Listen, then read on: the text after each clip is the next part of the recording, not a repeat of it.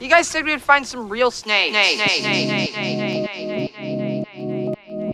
This is Jacob Brotz with J.O.B. Morelia. This is Justin Smith of Palmetto Coast Exotics. You're listening to The Herpetoculture Podcast. Enjoy.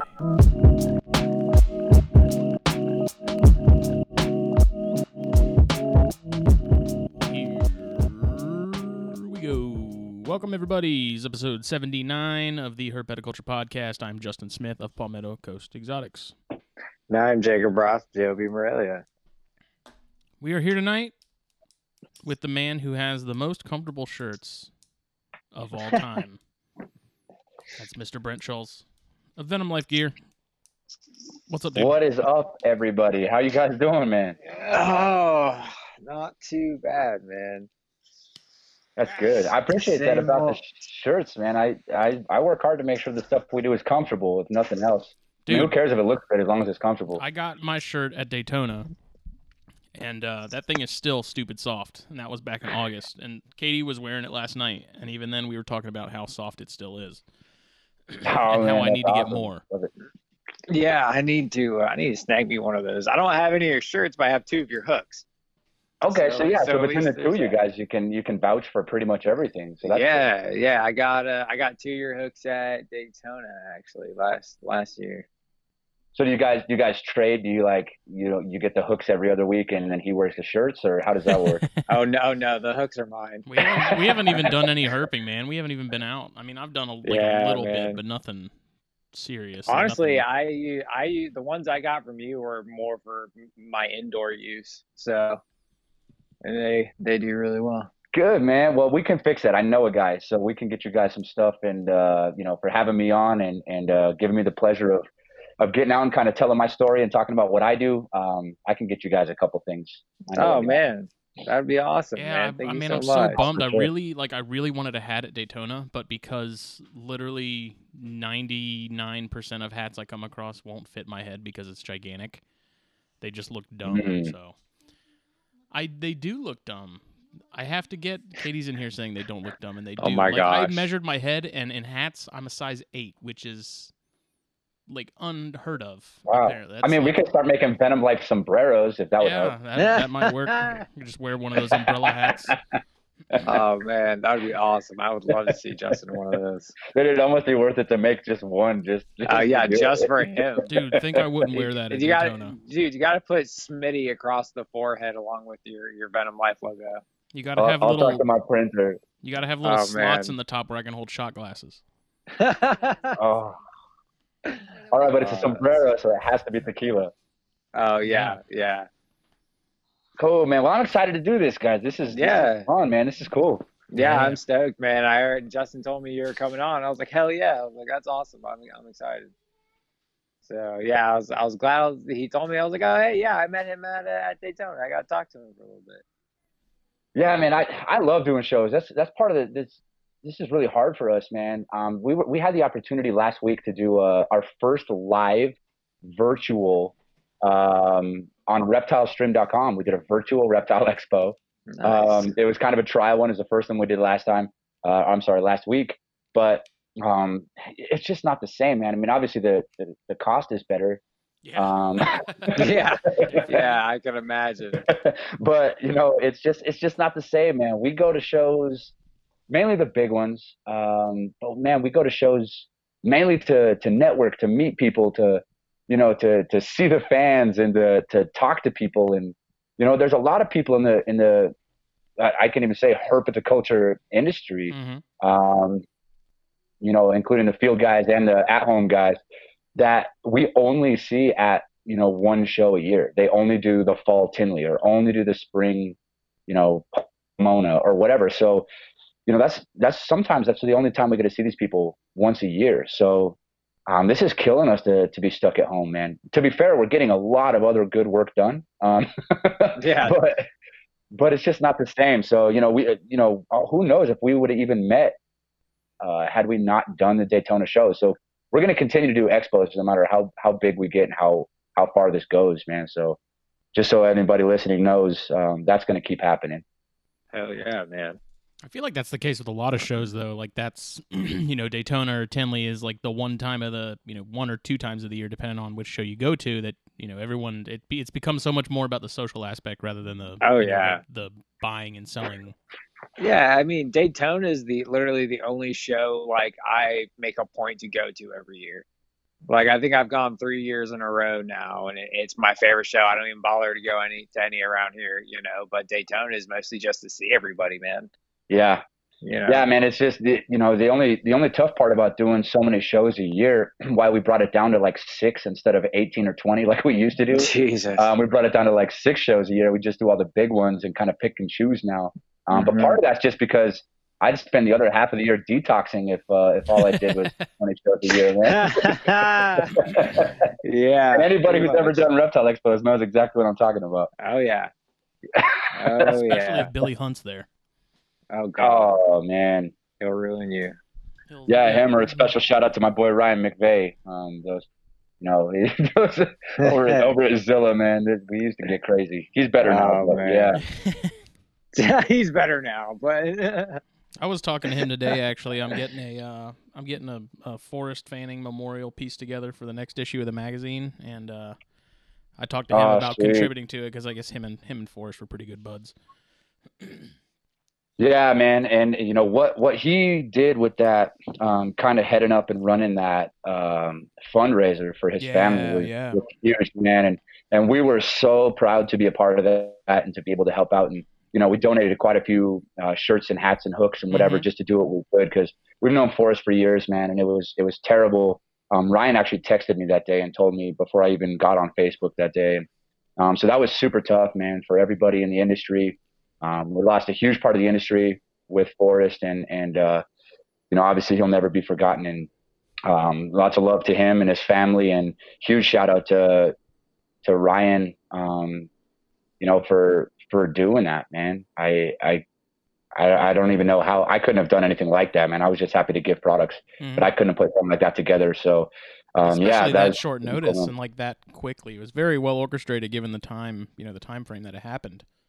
Yeah, him and Erica. You can't forget her. Him and Erica, man. That dynamic duo right there, dude. I don't think it would have been possible without them. So, huge shout out to those guys. I love them both with all my heart. So, that is one of the things about the reptile community, man. That just never ceases to surprise me is how many people will come together for something like that. Everyone will lay their swords down for at least a moment.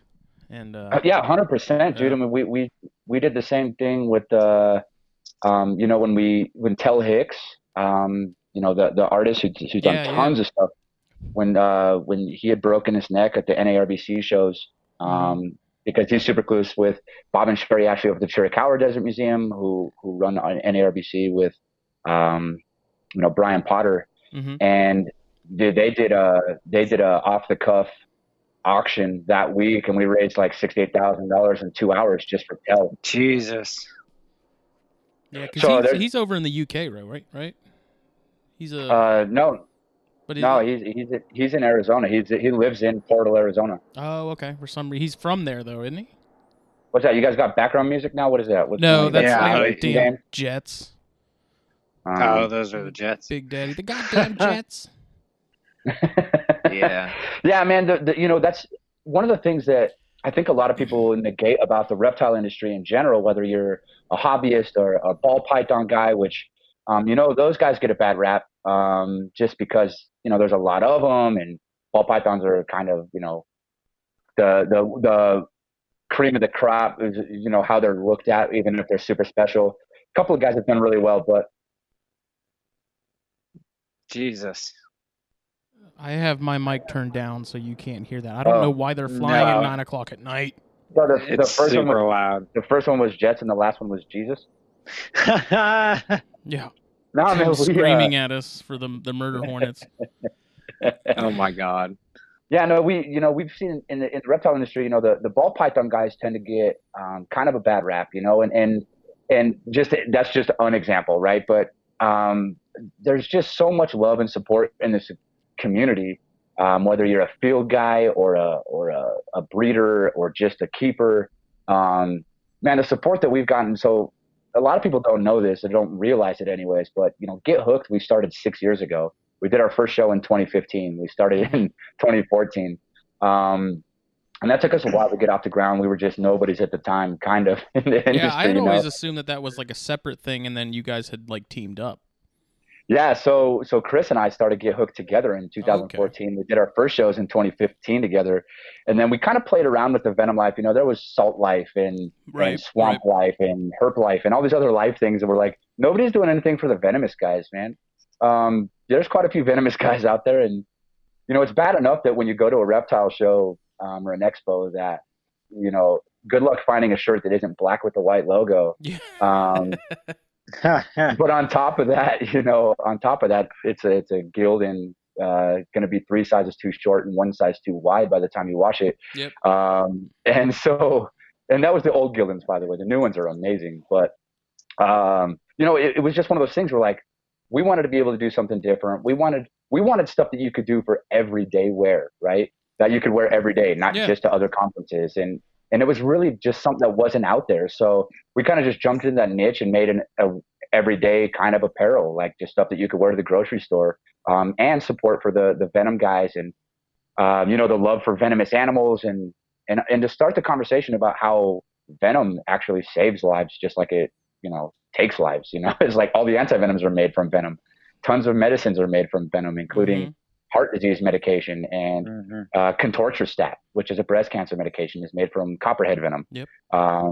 Even venomous lizards, the Mexican bees lizards, they are used for Bayetta, Xanatide, which is a diabetes 2 medication. All the ACE inhibitors are made from Venom. So we just really wanted to start the conversation about, the positivity of Venom in our everyday lives, anti-venom and the relationship there, as well as everyday apparel. So it kind of started as a joke with Get Hooked, and we made some cups, and that's kind of how Venom Life was born, man. And that was it was a year in February. February 25th was 1 year since we launched Venom Life. Wow. And now it's everywhere, dude. It's it feels like it's been so much longer than that. Yeah, dude. It's been February. We did one show on our 1 year anniversary at Arlington. We started in Arlington last year in the spring, in February. This year we did Arlington in the spring, and that was the last show we did before. That was the last show we did before the shutdown. So we did exactly 1 year worth of shows with Venom Life before this Corona thing happened. So it's just been, again, and this is all to tie back to, not just for the promotional value and just so to kind of tell the story, but also just to tie it back into this industry, man.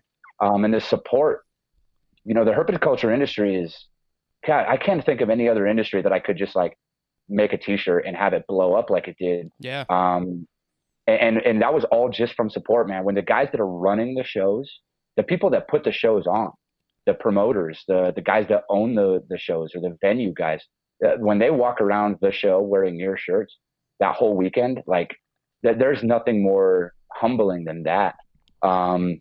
Agreed. And we caught some of that at Carpet Fest. It was so people weird, show man. up wearing THP shirts at Carpet Fest, and no one planned any of it. I was shocked, man. I saw that and I was like, "Oh my god!" Like they're wearing our shirts. Yeah, dude, and it's such a great feeling. Yeah, and, it's the best. I love it, man. So we're in a really special place right now with that, and we kind of have the market on the reptile apparel. We're kind of growing into that niche where, of course, you can go anywhere and get any other t-shirts, but it's pretty much a black shirt with a logo, and there's nothing wrong with that. They're That's not what people be as want soft and expect. And, yeah, man, that took a. No, I don't want to make any kids in Thailand jokes, but it took a lot of. Oh my god! No, I'm just joking. No, I just wanted to make sure that if I'm the kind of guy that if I do anything, I want to do it right. I mean, you guys saw for sure. I got a podcast mic to do podcasts from my house, and I don't even have a podcast channel. It's just for when I jump on your guys's. So when I do stuff, I want to do it right. And that was kind of the whole thing with not just the hooks, but also the apparel, man. So I'm glad that you guys like them and want to wear them, because what's the point in making something that you want people to wear if it's not comfortable to wear, right? If they don't want to wear it every day, and then why would you ask them to? That's silly. Well, that's my gripe with like band shirts. Like the way they print them, like within a year, that printing, like the actual text and image and stuff gets all cracked and looks all weird, and quickly gets denoted to like a yard work shirt. See, but they're using that Samsung Apple mindset, man. They're using that Samsung Apple mindset where they're like, oh, you get a 2-year contract? Well, then we're just going to make your phone stop working after 2 years. Yeah. Yeah. Well, and band shirts are expensive too, you know. So are iPhones. I love Deftones. I love Gojira. Oh, but dude, they want like $35 for a shirt. And I'm like, y'all. It's painful. Yeah, but that's the thing, though. They want you to buy one at the next show and buy one at the next show and buy one at the next show. And we need to keep in mind, too, that, you know, those guys, they're not getting paid like they used to, man. You know, back in the day when you had like Arista Records and stuff like that, you had umbrella bands like AC/DC. They made so much money that they could bring on 15 other bands. Mm-hmm. Yeah, dude, 100%. And now they're like, everything's free. Spotify this, Pandora that, SoundCloud that. And like, dude, nobody's buying albums anymore. Yeah, that whole industry is flipped. Yeah, dude, they got shafted. A lot of the bands got shafted. I don't know if you guys know this. I don't tell this part of my story much, so this will be a THP exclusive, man. But I actually I dropped out of high school when I was 16 years old because girls and music and cars was way cooler. So I dropped out of high school, middle of my junior year, man, and I started a band and played in 6 other bands after that. I actually was a professional musician for 14 years. Damn. What do you play? Yeah, dude. At the time, I was in mostly rock bands, hard rock, metal. I played guitar and backup vocals, and then I played some bass, some drums in a couple different bands, but mostly guitars and vocals. And yeah, dude, in like 2009, we played Project Revolution tour with Linkin Park, Atreyu, Chris Cornell, and shit. Yeah, dude. In my alternative hip hop band, we played with Vanilla Ice. I've been on stage with Macklemore in front of 10,000 people. I got paid $700 to sit and drink vodka with Pitbull one night and judge a swimsuit competition. Like, that was my job, dude. Damn. And I woke up on my 30th birthday and I was like, yeah, this isn't a very good long-term financial plan.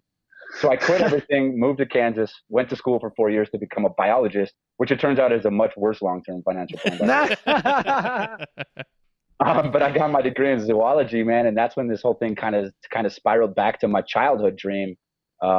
Since I was 6 years old, of, you know, being a herpetologist, traveling, doing adventures, messing with snakes and venomous animals, and making a difference and helping people. And now they told me my entire career, my entire college career of 4 years, I was told by everyone that I wasn't, you know, you're not going to get paid to travel the world, do Venom stuff and like help people. Like, that's not a job, first of all. Second of all, you're not an MD, you're not a researcher, you're not a doctor, you're not even a PhD. Like, you're not even a master's student, dude. You're a 34-year-old undergrad. Like, nobody's going to pay you to do that. I graduated in 2016, and in 2017 I had 4 businesses in 2 states, and I was doing all of those things in 2017, man. And so, you know, that's the whole tell me I can't kind of attitude, right? But at the same time, that was kind of motivating for me. But yeah, so that's there you go. I don't ever talk about being in music, and I always wanted to keep that separate, right? Because I didn't want it to be like people wanted to talk to me for that reason, right? But I've realized over the last couple months and doing a lot by myself, and I've been really reevaluating. I was talking with Justin a little bit yesterday about this. You know, the personal brand and you know, what am I doing with that? And I'm known throughout the industry as, you know, the venomous guy. I work with Venom Labs and I travel around and collect venomous animals from the wild for Venom Labs and the Snakebite Foundation. You know, I'm part of that group of, they say 15 world experts, but I say 14 world experts in me. You know, and I'm part of that group, and, you know, just on the front lines with you know, helping provide venom for new drugs and things like that. I was like, what am I doing with this, right? And I was talking with Justin a little bit about it yesterday. I said, you know, if I'm going to tell my story, man, and be me, be Brent Schulze, Brent the Venomous Schulze, you know, whoever, for these people, I need to be me, right? So I decided that I was going to talk a little bit more about my personal stuff and tell people, like, yeah, I'm a high school dropout, man. I was a musician for 14 years. And, you know, if it hurts me, then, you know, who cares? Like, I don't want to talk to those people anyway, right? You're not there for them. If somebody's gonna act a certain type of way, it's like, well, I didn't need you in my life anyway, so goodbye. Yeah, man, it's so- one of those things, man. You own who you are, and you are who you are. It is what it is. But I Somebody think don't like more get out of the way. more kids need to hear that kind of stuff though, because you have some that they're just school just isn't their thing. I dropped out of college after 3 semesters, and I was absolutely sure that I was going to be like struggling the rest of my life financially. I was going to have like 20 kids. I couldn't pay for any of them. Like stuck out in the sticks in like a really crappy double wide that's like falling apart and has a termite problem. And But then yeah, but I realized after a couple years, like that's not the case. Like you don't have to have, you can 100%. survive without the degrees and without these things. It's just a matter of Yeah, how dude, much hard work are you willing to put in to make it happen. Absolutely, man. It's all about the grind, man. And I tell people, first let me touch on that. That's because society teaches us that that's what we have to do, right? Yes. And I have a huge problem with that, man. Our universities is probably one of the most broken systems we have in this country. And I don't want to go on a huge tangent, but I'll say this super quickly with 4 bullet points. Our university system in upper education system is basically what they do is they loan trillions of dollars that was never printed to millions of kids who have no idea what they want to be when they grow up. Yep. They train them for jobs that don't exist and then expect them to pay it back with interest. Like it doesn't get worse than that, man. So one of the things that I actually really like to do in my quote unquote spare time, whatever that means, I go out to Becoming an Outdoors Woman. I teach that course twice a year in Kansas with my buddy Curtis from the university. And that's all on my own dime. I drive out there. I teach a 2-day course, Becoming an Outdoors Woman. I teach a course on snakes to a bunch of girls who want to be better at outdoor stuff. I talk to kids. Just 2 weeks ago when I was in Florida, I did a virtual 1-hour Zoom meeting with 18 kids, middle school and high school from around the country who were attending a biology camp, and it got shut down. So we did a virtual meeting with me coming in as one of the biology guys to really inspire these kids to do what they love. And when people say, what do you do for a living? The list is way too long. I can't explain it. So I just like to tell people that, like, I like to inspire people to do whatever inspires them. Like, I just want to be out there. And when I walk into the room, I want people to feel better. When I leave the room, I want them to feel like they're limitless. You know what I mean? And I strive for that, man, in everything that I do. So when I go talk to these kids, whether it's in person or virtually now, I talk to them all about that. And I tell them all my story about how you should see the teachers' faces, man, when I walk into a group of like 7th graders. I'm like, yeah, so my name's Brent. I've been interested in snakes since I was 7. I dropped out of high school. The teachers, I was like, I'm a high school dropout. The teacher's face just melts, man. Mortified. They're like, oh my God. Yeah, but then I get to the end of everything, man, and I'm like, now consider this. I started college. I dropped out at 17. I started college at 30. And look at what I've been able to accomplish. Think about what I'd be able to do had I not. Yeah. You know what I mean? Yeah. And more of the story. Yeah, dude, but I also tell them to consider this too, right? And this is for everyone out there listening. For me, one of the things I like to point out is who knows if I would have been farther in my career or actually way behind had I not been a musician for 14 I think years. about that a lot too. Yeah, like, the stuff that I picked up. Yeah, but dude, like, a lot of the skills I have, first of all, as a scientist who's able to speak to people freely, clearly, and like that's, first of all, that doesn't happen every day, right? So as a scientist, I'm in a unique place there already at conferences, but really, in just being able to network, to being able to market, being able to, know the equipment that I need to do stuff like this, to be able to mix down my own YouTube videos, which, by the way, our first one should go up tonight after this podcast. On the Venom Life channel, we're launching that, but we'll get to that here soon. That's just a little signpost. But all these things that I actually have a unique talent for, and I consider myself unique in this industry for a lot of ways, I probably wouldn't have any of those things had I gone straight to college. So there's something to be said for that, man. And I just live life with no regrets. Kind of that everything happens for a reason type thing. I am who I am because of everything that I've done. And I would do every stupid thing I've done in my life over again just to make sure I was right back where I am today. And that's how I live every single day. Yeah. I mean, just because it could have been different doesn't mean it would have been better. Yeah, and like that's what I always try to, tell anybody, it's like, oh, if only I could go back and do this. It's like, no, if you could go back and do that, you have no idea what would be happening right now. It could be 10 times worse. Well, then the follow up, Like you my have no follow up to idea, that is, well, you didn't, and here you are, so it doesn't matter. Yeah, exactly. And it's like here we are, we're doing this now, and we need to deal with it, whether, it be good or bad. Hindsight's always yeah, 2020. I don't worry about the past at all, and I surely like I don't even worry about the future at all, man. Like people talk about depression and anxiety, and I'm like, dude, depression is nothing more than obsessing about the past, and anxiety is nothing more than obsessing over the future. Oh, like man. either of which you can control. Like think about that. I've never right had someone now, put it that way, but yes, dude, it's crazy. I completely man. agree. As someone who has dealt with both previously and currently, and absolutely. Just to be super clear, man, I'm not trying to discount or down talk either one. I just choose because, and I understand that for a lot of people there isn't a choice, right? But I believe that there's a big mindset and perspective behind that. And with enough training and perspective and, goodness in your life, appreciation for everything, being grateful for everything, having that in everything that you do, living with your passion, dude, doing what you love. I think that you can find that with enough practice and focus. I think that anybody can have that. And I like to try to bring that to the conversations too. Like, again, I'm not trying to make this super deep, man, but you guys wanted to get to know me, and this is me, man. Like, I'm more than just t-shirts and hooks, bro.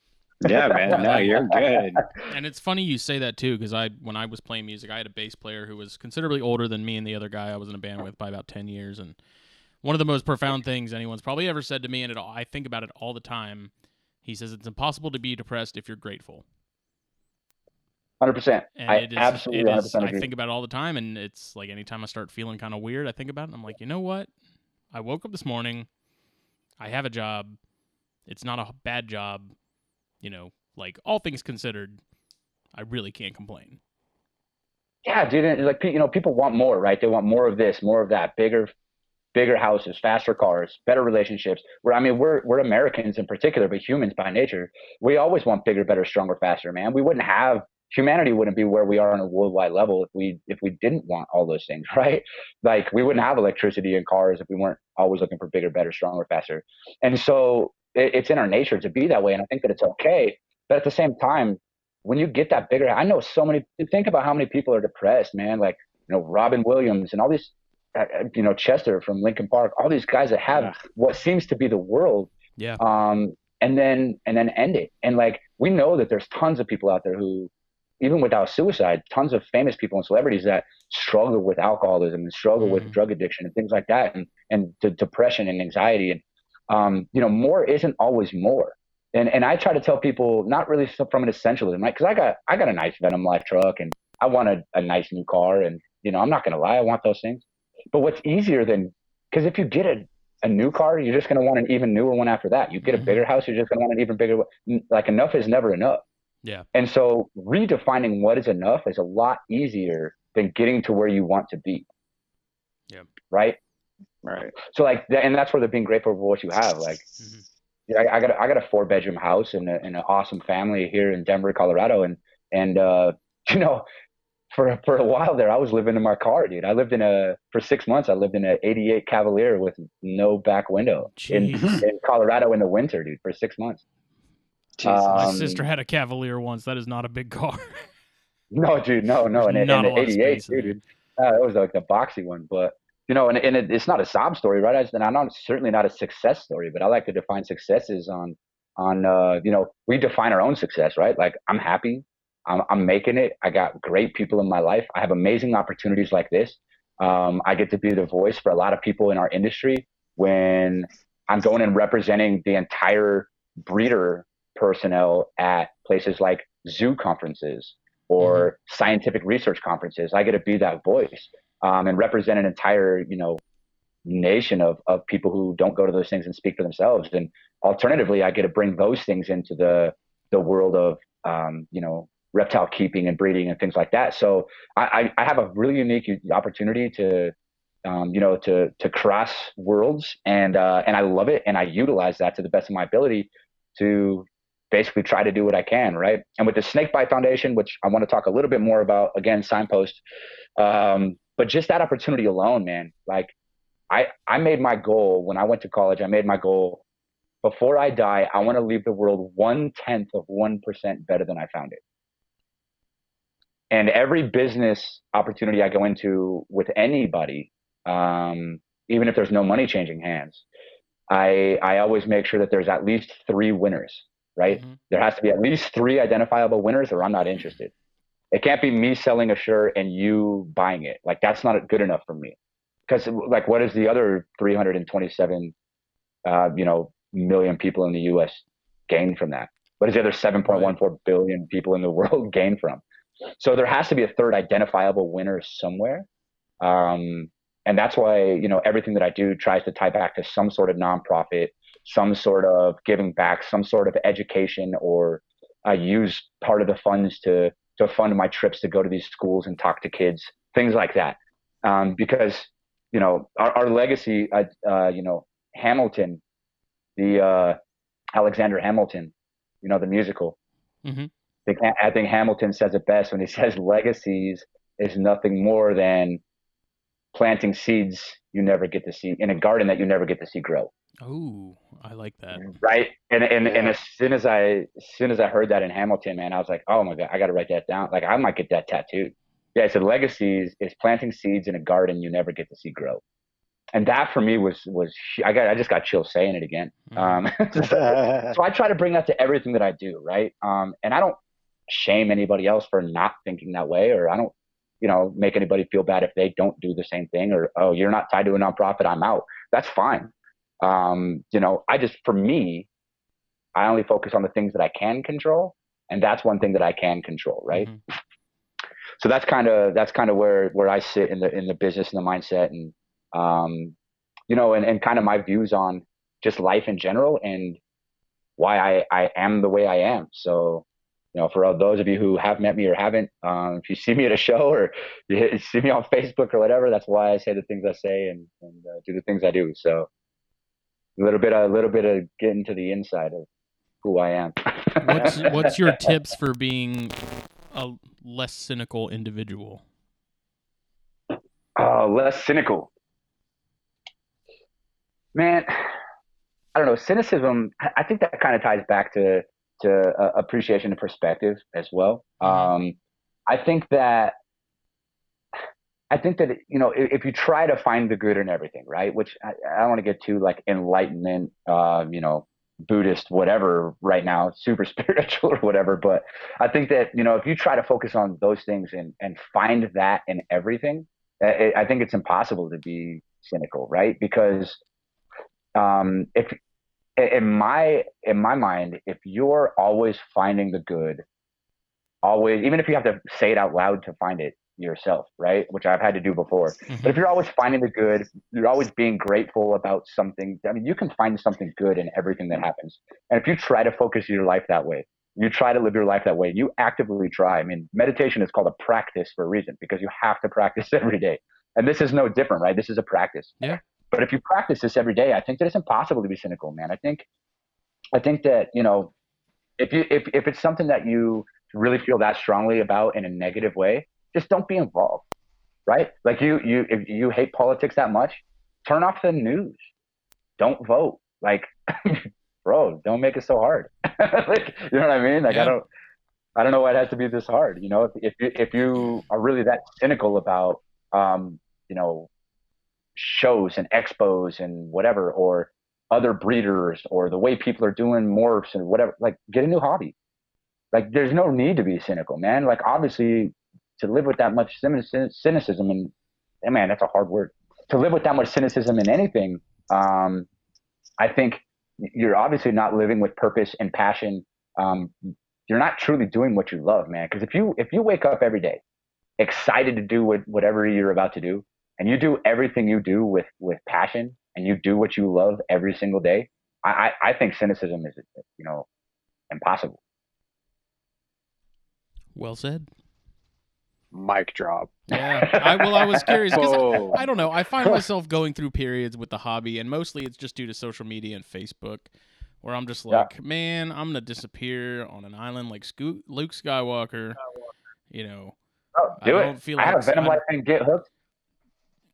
Venom Life and get hooked and all that stuff on social media, bro. I had 3,200 followers on my personal page when I quit doing Facebook in September. Mm-hmm. I came back in February to 5,000 friends and another 1,500 friend requests.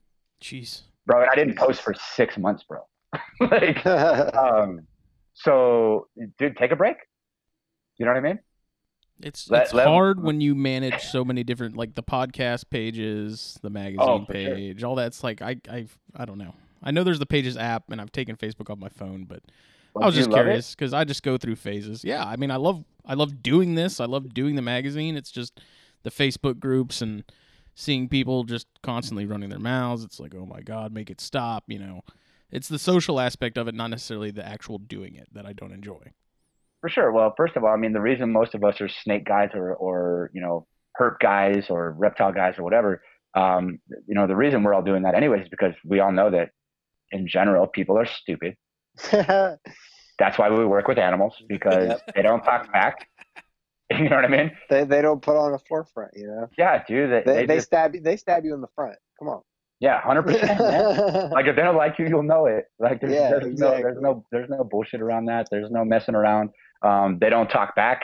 They don't like, you know, mess up relationships with, or at least not verbally, right? They don't like jump in the middle of situations and tell lies behind your back. Like, it's just easier, man. People are like, oh, you're crazy. You work with venomous snakes. Like, you're nuts. And I'm like, bro, you like deal with people every day. Yeah. You're way more nuts than I am, man. Yeah.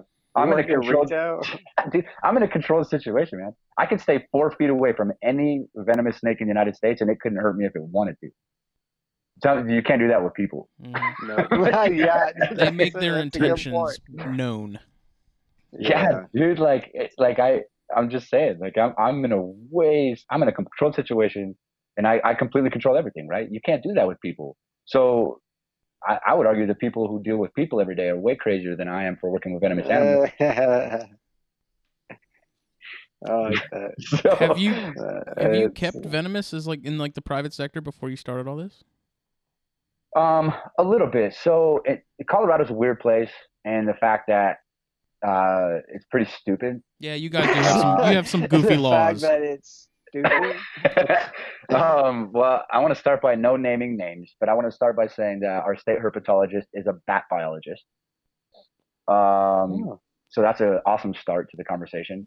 I've actually, when I was doing the venomous snake training videos for the Department of Defense of the U.S. military, I did the venomous snake training videos for the DoD. Mm-hmm. And when I was recording those videos, I wanted to do a bunch in Colorado, recording myself and, you know, work with some of the venomous animals. I was already working with some venom labs and M toxins and things like that. So, you know, and I wanted to be able to keep venomous at my house.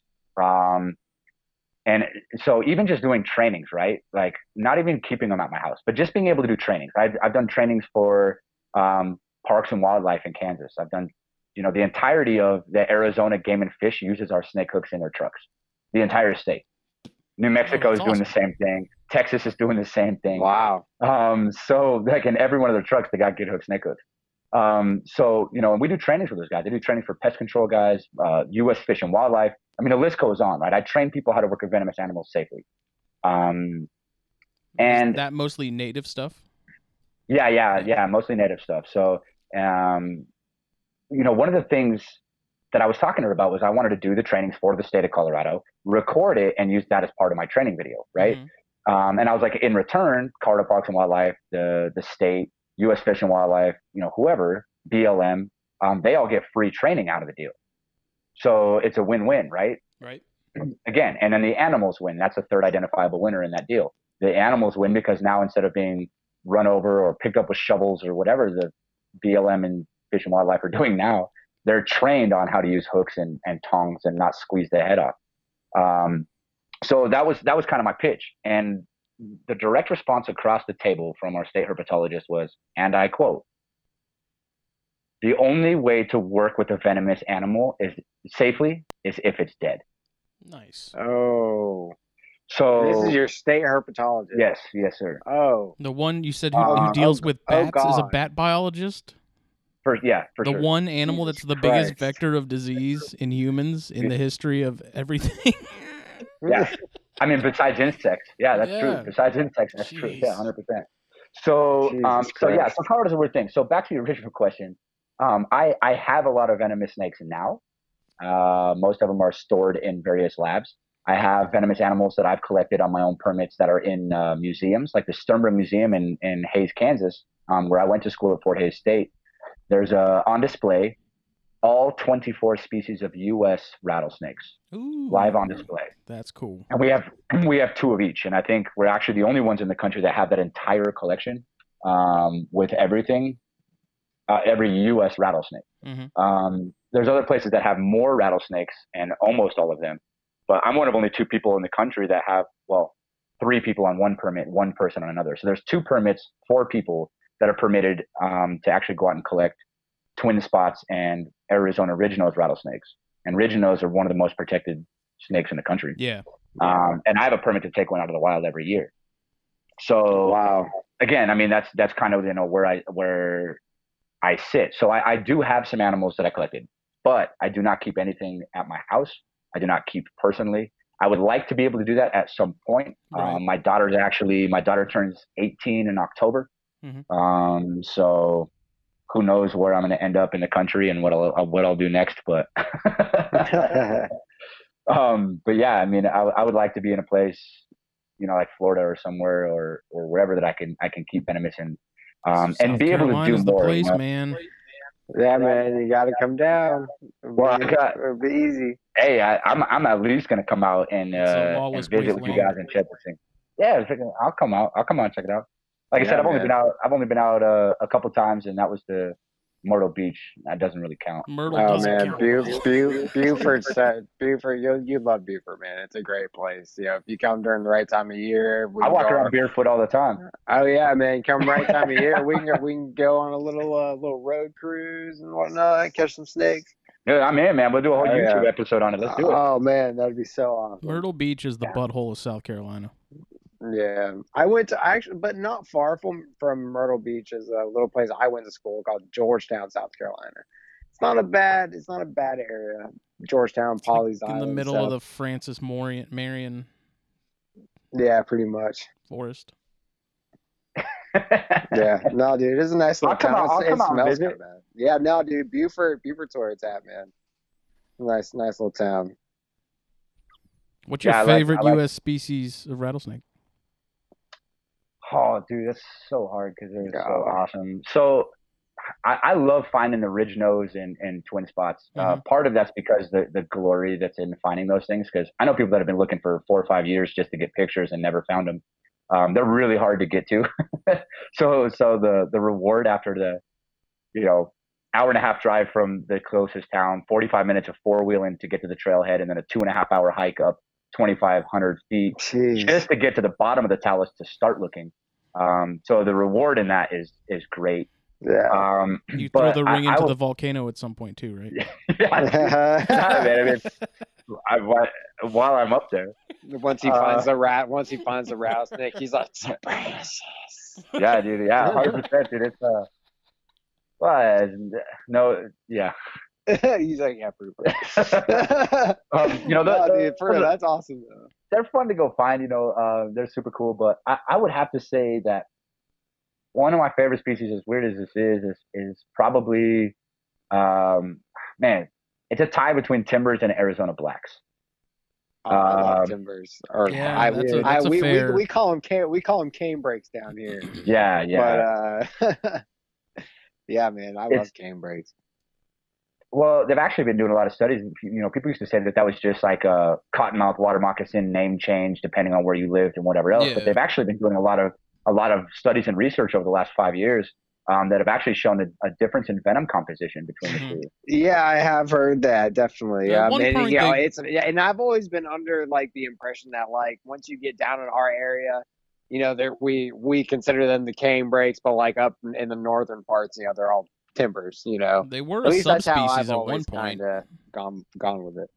Yeah, and I think it's kind of from like the Carolinas south through Florida, Right? You go to like Georgia, whatever. And then as you go more into like Oklahoma, Kansas, Nebraska, Indiana, that's more like the timber spot. So And it's like, man, you can't tell me they're not different. I mean, they're so the colors alone are night and day Oh difference. yeah, 100%. Yeah, You know, absolutely, man. they look completely different. Like I found one big one here that was like blonde.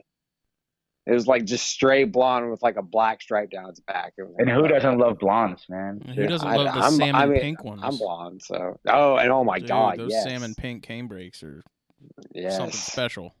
Yeah, I love those snakes, man. And what's funny about that, now that I think about it, the tie for first between the Arizona Blacks and the Timbers, or Cambridge, whatever, Hortus, we'll just call them that.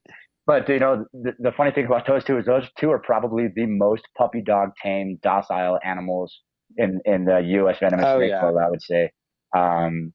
So it's interesting that I chose those as my top favorites, and they're both like the least exciting to work with. Yeah, I mean, I worked with a lot of cane brakes because I worked on a plantation for my internship for school, and that kind of became my job, was moving venomous snakes away from hunting areas, things like that. When people found them, instead of them killing them, they called me.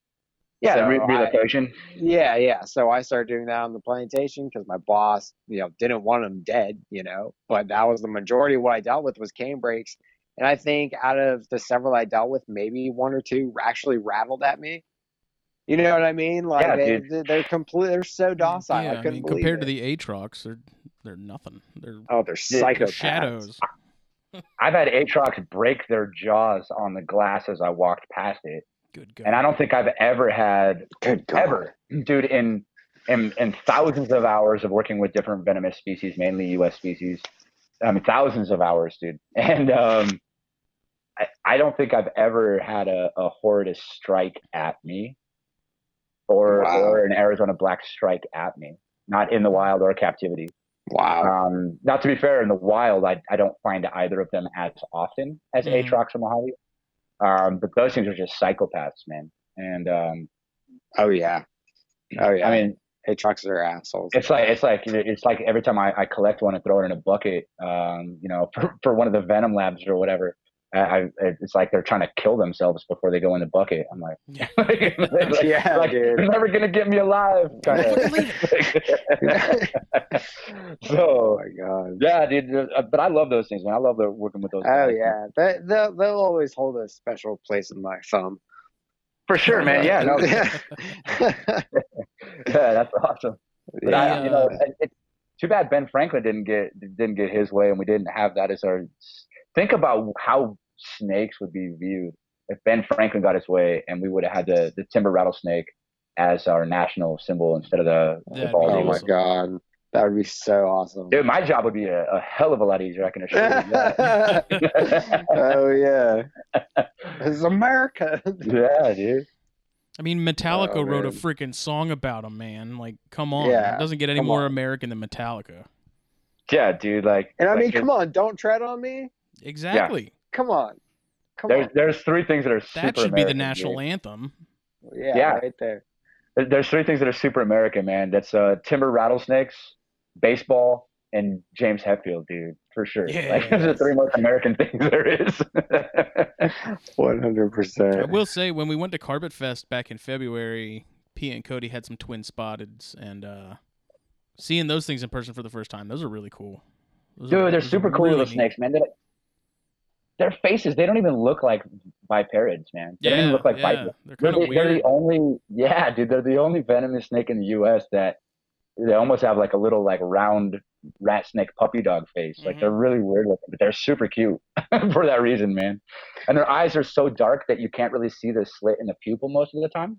So they just look like they have these giant black eyes. Just black. Like, yeah, dude. Like little demons. Yep. Yeah, and I mean, I knew they were small. I didn't know they were that small because I remember seeing them P and Cody's, and they're like, "Oh yeah, those are adults." I'm like, "What, really?" But yeah, and I've got one now that at the museum that's probably, I don't know. And I say I have it at the museum. I collected it, but it's the museum owns it now. But that thing was probably close to 18 inches and about as big around as my thumb or a little bit bigger. I mean, it's a decent sized one for sure, but. Most of them, if you get them, I don't know, 10, 12 inches is usually pretty big. That's nuts. Sounds about like a pygmy. Yeah. Yeah. I mean, they're pretty similar in size. They usually, the difference though is that twin spots will get to a little bit bigger than most of the pygmies. But I've seen them with 8, 10, 12 beads on their rattles. Oh, wow. Yeah, dude, I actually have a twin spot that it's probably 8 inches long and it has like a 1-inch rattle. Wow. That's wild. Dude, but it's like the tip of a pencil thin and see-through. But yeah, it's like a 1-inch rattle. Wow. And you won't see that on pygmies, right? Like There's one at very, all. very little. they'll get a few buttons at best, and they usually don't make much noise. But that's one of the things that makes finding twin spots so the twin spots and originals, both the snakes that live high up in the talus and whatever else. That's kind of one of the things that makes them hard to find, is that even when they do rattle, it doesn't sound like a rattle. Like that's one of the best ways to find them, is to just walk around carefully, stepping over rocks in a rock field with grass around it and listen. Yeah, dude, but it's like but it's like a kazoo from 15 feet away through a toilet paper tube and then muffled to a pillow. Yeah. You know what I mean? It's a little more like that. So they're weird, man, but yeah, they're such cool little snakes. I'm glad not a lot of people get to see those things. The twin spots. Yeah. So that's cool. You guys got to see them. They're super they cool. have them set up. I mean, obviously everything in their collection is set up immaculately, but their setup for those things is killer. I thought I got a picture of it, but maybe I didn't. Someone did. I'll have to hunt down somebody who got a picture of that setup, and I'll send it to you because it's awesome. Sweet, man. That's awesome. I would love to see that. All their stuff, man. They do all their setups right, man. Oh, that's huge. That was actually one of my favorite things when I worked at the Denver Zoo. I was there for 2 years as an assistant keeper before I even considered going to college. And that was one of my jobs. That was, I got to go down to the greenhouse, pick out all my own plants, and then go design all the cages for like the mambas and the horned vipers. Hell yeah. Yeah, dude. So I got to do cage design, and a lot of them actually from like 2010 and 2011 are still like that. They actually are still the same way I set them up to this day. But that was a great job. I love doing exhibit design, man. It's one of my favorite things to do. But I'm just a creator by nature, right? Like, I'm love hating this new YouTube thing, because we've been asked for over a year to do a YouTube channel, pushed by a lot of people, which I gave 6 or 7 real big shout outs to the guys who have been really pushing us more than anybody else to do the YouTube channel, big YouTubers. And that episode, actually, I'm going to finish it. The exporting and rendering is going to be finished by the time we finish this podcast tonight, and I'm going to be launching it tonight. Venom Life Gear. I think I'm going to rename it to Venom Life TV, because I haven't launched it yet. But that's actually going to hit tonight. But just doing that video, like, I have a love-hate relationship with the YouTube process now. Videos are a lot of work. But doing this, man, and then I was like, I was a musician, and then I did construction for like 15 years off and on, and I like working on cars, and I was like, man, I'm just a creator, right? I like creating businesses. I like creating relationships. I like creating this podcast. I love creating. I just love creating. So that's kind of what I found. And that's where I started to put my focus and my energy is, hey man, I just want to do stuff that I get to create. Right. And that's where I really started doing it. And like I was saying earlier, it's one of the biggest recommendations I have for these kids when I go talk to them, middle school, high school kids in their classrooms around the country, is I say, listen, man, if you do what you love, and you're the best at it, somebody somewhere is going to pay you to do it. Yep. I don't give a shit what it is. Like, I don't care what it is, dude. You're like, I love telling jokes. Like, people laugh at that. But guess what? There's writers on SNL who have stage fright and make way more money than the 3 of us combined telling jokes. And they don't even have to go on camera, bro. Yep. Think about that. Like, dude, if you do what you love and you're the best at it, somebody somewhere is going to pay you to do it. Period. I don't care what it is. And so that's what really success is all about. That's what making a living is all about. That's where true happiness really lies, is doing what you love, being the best at it, and then getting paid for it. Are you a big Gary Vee guy? Oh, dude, 100%, man. 100%. Me too. You can hear it. Oh yeah, dude. I do all those guys, man. I've done 74 books since last May, and 52 of them were on Audible. Yeah, dude, I've done them all, man. Leaders Eat Last. I've done all Gary Vee stuff. Mel Robbins, like I've done I did like the Mel Robbins book. But yeah, dude, Mel Robbins is awesome, man. Like, she's great too. Simon Sinek, Grant Cardone. yeah, dude, 100%. I'm 100% behind all those guys. Like, Nice. But it's kind of like, religion, politics, everything else, man. If you just pick and choose the parts you like, make it your own, like, then you won't ever hate it. Yeah. Very true. So how did dude. how did the Snakebite Foundation relationship come about? So it was interesting, man. It was last spring. It was right about the time that we were just getting ready to launch Venom Life. Like, we had just ordered in all the shirts. We had just done all that stuff. We were like a week old. The Shopify store wasn't even up yet, but we'd already done our first show as Venom Life, kind of like as a trial by fire thing, where we just brought some extra shirts to Arlington to see how they did. And we did double our best show ever. We're like, hey, we're onto something. Let's start a website. So that's how Venom Life came along, man. And around about a week later, I was the director of sales, and kind of the PR guy and herpetologist, snake collector for M Toxins with Nate Frank. Yep. And I did that fan of his too. For a few years, man. And he's still my buddy, but we're not working together anymore. With him launching the new zoo and everything else, I was like, aside from the fact that I was spreading myself pretty thin, I just didn't want to.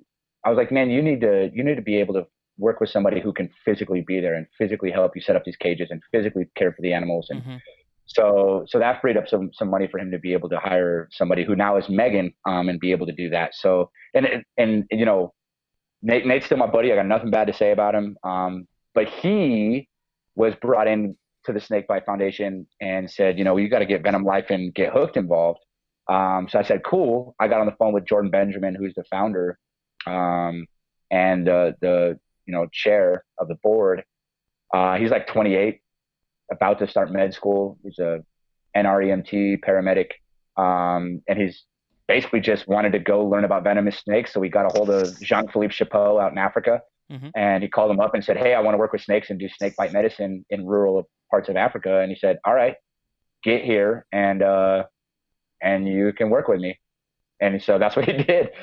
So he started the foundation to help people worldwide with relief from snake bite. And I got on the phone with him just to talk about Venom Life and Get Hooked and how we could help. I told him a little bit of the story, not dissimilar from the conversation that we've had this evening, and just kind of got to know me. And he's like, man, you kind of got to be the face for this, man. Like, we need somebody who is well-spoken, who's already out there, who's already well-known, who already has a good reputation and people respect and listen to go out and talk about this. And so I kind of got thrown into the PR spot / herpetologist as one of the animal experts. Most of the other guys are, EMTs, doctors, physicians, researchers, is pretty much the rest of the team. And then I'm none of those things, right? So I'm kind of the face, spokesperson, spread the word, minister, if you will. Like, I'm the evangelist. And then the kind of the animal expert too, right? Because that's where, as a zoologist who specializes in venomous snakes, that's kind of where my specialty lies. So that's how I was brought in. And I said, I want to be able to do more than just that. It would help grow my businesses if they were tied to something like this, because people will want to support that more than they will just a t-shirt company. So it was mutually beneficial, right? I was able to grow, and I can attribute a lot of that relationship to how well Venom Life has done.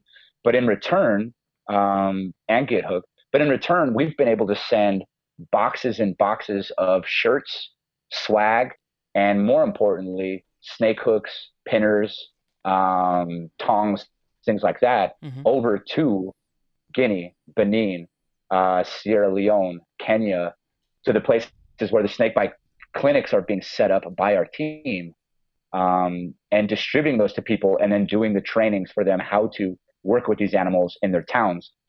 So now they're safer, the animals are safer, they have a better working relationship. So now the animals are benefiting, the people are in a controlled, because back to the state herpetologist at CPW, when she said that to me, the only safe way to work with a venomous snake is if it's dead.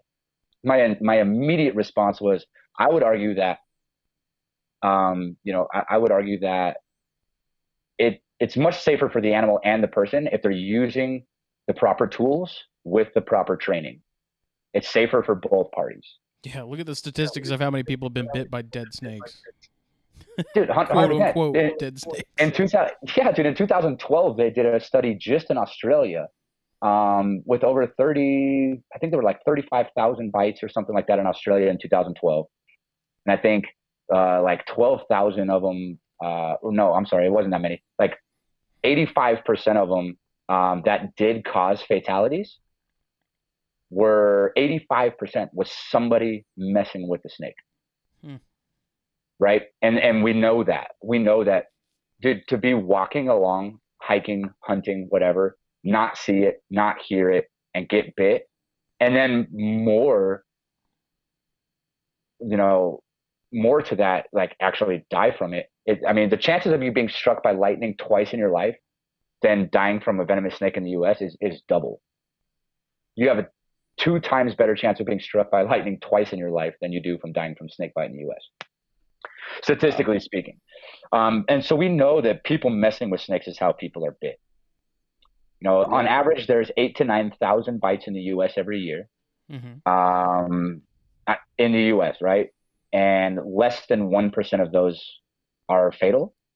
Of that 1% of the 8,000 or 9,000, less than 1%, it's usually about 4 or 5 deaths every year. You know, they're old, young, or have some sort of a compromised immune system, some sort of pre-existing condition, or anaphylaxis.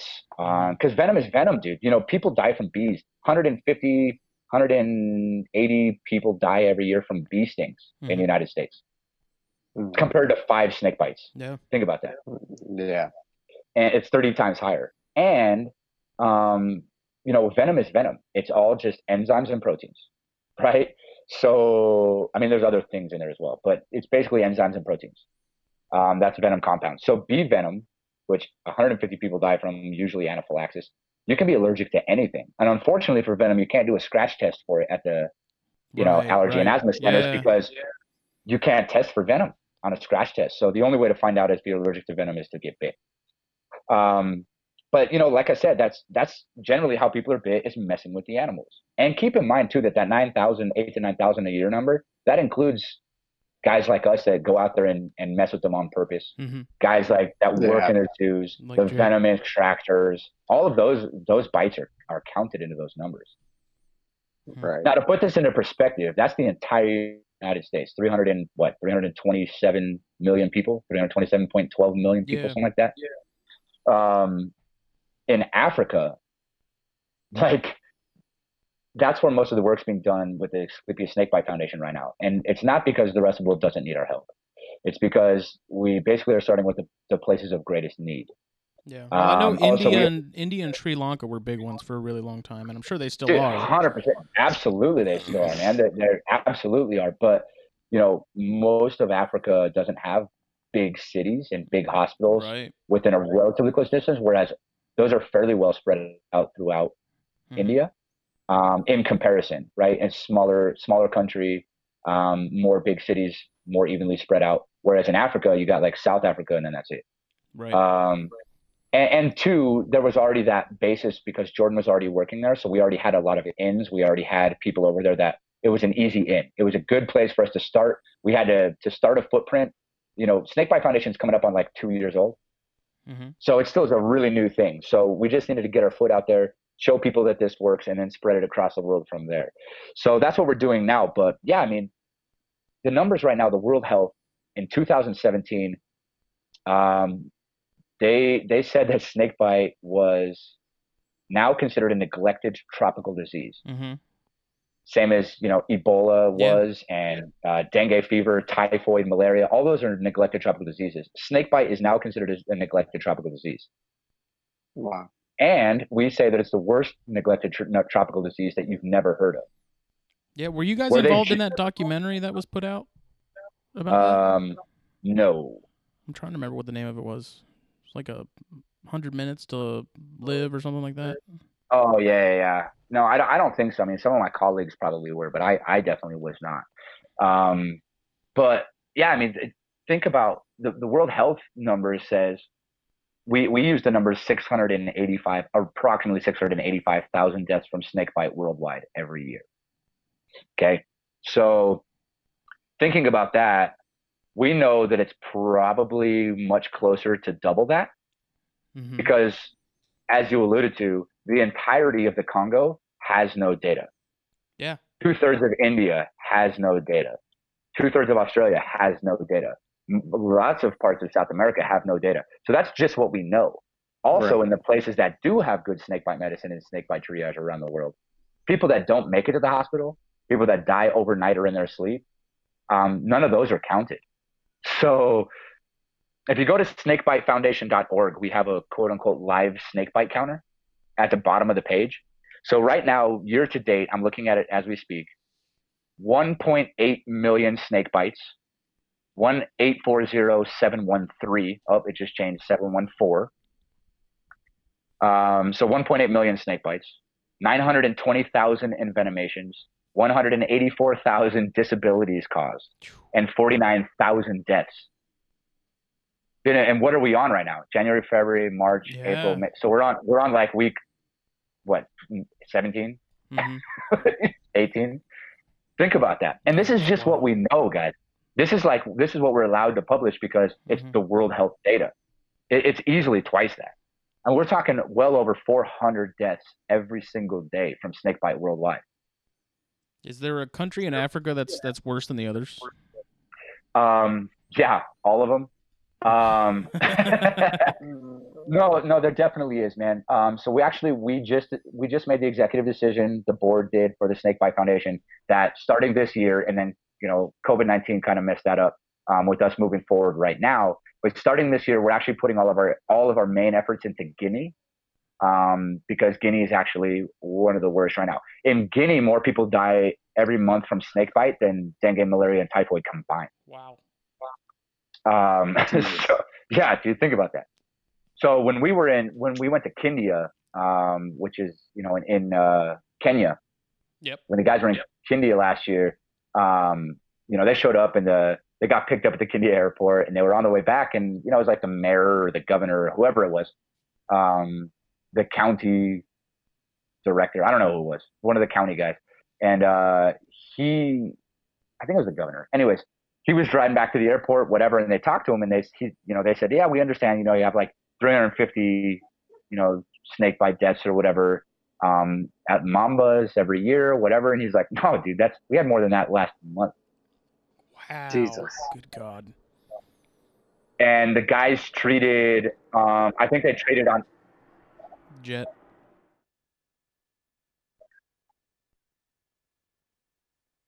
Oh man. I think the guys ended up treating like an average of 12 to 14 snake bites a day the entire like 14 days that they were there. Wow. And that's just at this one little clinic that they set up. So the point of the Snakebite Foundation is basically to go over to places like that, set up snakebite clinics. So go to like a rural hospital, no windows, no doors, usually get tossed into the couple rooms across from the AIDS ward Mhm. or the HIV ward or whatever. No windows, no doors, mosquitoes everywhere. And we're just tossed into these rooms and, all right, set up a snakebite clinic. We provide the anti-venom, the syringes, ketamine, bandages, anything you need for snakebite triage that doesn't require EKGs and ventilators. And, some of these places are hours away from, big electricity, let alone, like I said, windows and doors, right? Yeah. Most of the doctors wouldn't even know how to use a ventilator, if they were given one. So the point is to be able to do more of like field emergency medicine than actual doctor work, right? So they train doctors and nurses and clinicians and some of the general public as volunteers how to do snakebite medicine, how to check vitals, what to look for, how to track the swelling, how to be able to better identify the animal, how to know what antivenoms to use, or if you don't have antivenom, how to do certain types of direct push, how many vials to start with. All of that training is put into it. But that's only part of the battle, man. There's a what we call right now is a vicious cycle, which is really bad because basically what ends up happening is like there's a cool little story, little video on the website, but I'll tell you real quick. So say this farmer's a 24-hour truck ride away on the back of a vegetable truck from the nearest hospital, right? So he gets bit. He goes to the local witch doctor or whatever. They use a rusty blade, cut his foot 40 times, and then rub dirt in it. So now he's risking secondary and tertiary infection on top of the snake bite with no antivenom, no treatment. Then 2-3 days later, it starts to get really, really bad. He's in and out of consciousness. So he takes his back of the truck ride on a vegetable truck for 24 hours, 12 hours, whatever it is, to the nearest hospital. He gets there. They may or may not have antivenom. It may or may not be expired. For a while, parts of France was selling to Africa fake antivenom. What? A lot of it's expired Jesus. because the refrigeration isn't very good, if it is this at all. Yeah. Some of it, so you have expired or bad or worse fake antivenoms. This gets administered to this patient 3 days after the fact. Let's say he doesn't die, or he does, or maybe he just loses his leg, but he owns a farm. Now he goes back a week later with no leg and a huge hospital bill. So he has to sell his farm and all of his animals, loses his entire livelihood to pay the hospital bills. What do the people in the village say? Well, he went to the witch doctor. He was fine for 3 days. He went to the hospital, lost his leg, and then came back and lost everything. I'm not going to the hospital. Right? So educating the public in the rural areas and the villages around there, why it's important, and then working with the local witch doctors and shamans and local healers on why it's important. Like, we basically have to trick them into thinking that it was their idea to send them over and that they get all the credit for saving their lives if they send them to the hospital. So it's a super tricky thing, man, but that's the cycle that we're working with right now. So just providing good antivenom is not good enough. Like, we have a huge public education and outreach program attached to this, as well as supplying the actual stuff, which is the money that we get at the foundation. Nobody gets paid. None of us get paid. We're all volunteers. And that pays for trips over there. It pays for ventilators. It pays for shipping the hook boxes over when we send hooks, things like that. It pays for us to stay over there, car rental, whatever we have to do. And then it also pays for the antivenom, the syringes, the bandages, things like that.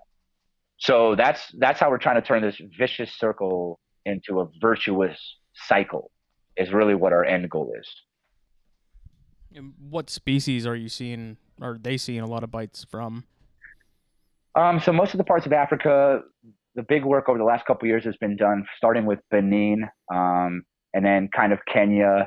They did some stuff in Sierra Leone and now Guinea. Those are kind of the big areas that the work has been done.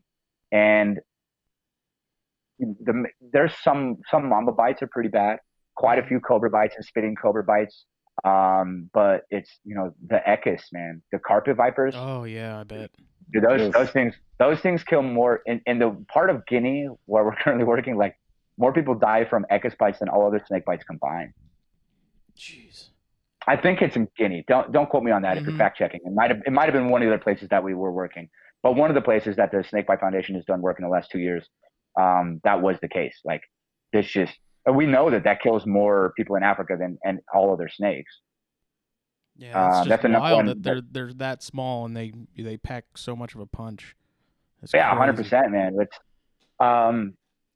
yeah, I mean, the toxicity on those things is crazy, but a lot of it, too, is when we talk about LD50 and all this other stuff in the research world, the lethal dose 50 and lethal dose for 50 mice and all that other stuff.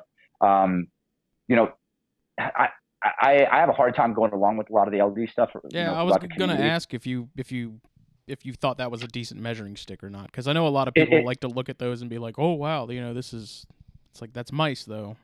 That's it is mice, and to be fair, they're mammals just like we are, but we've seen things like look at more of the most quote unquote drop for drop venomous animals in the United States, particularly venomous snakes. Those are all desert adapted species who generally are eating, more often than not, other reptiles and things like that. And we've seen, so Steve Mackesy up at UNC, good friend of mine, he's one of the leading biochemist venom experts in the world, and definitely one of the top in the United States. And he put out some research just a couple of years ago with one of his grad students, that he tested the venom composition of prairie rattlesnakes in Colorado versus the venom composition in prairie rattlesnakes in New Mexico. So a 7-hour drive away. Yeah. In a 7-hour drive, it was almost a complete opposite shift in the ACE inhibitors versus what was the other one? It doesn't matter what it was. one of the other, big enzymes that was in there. Mm-hmm.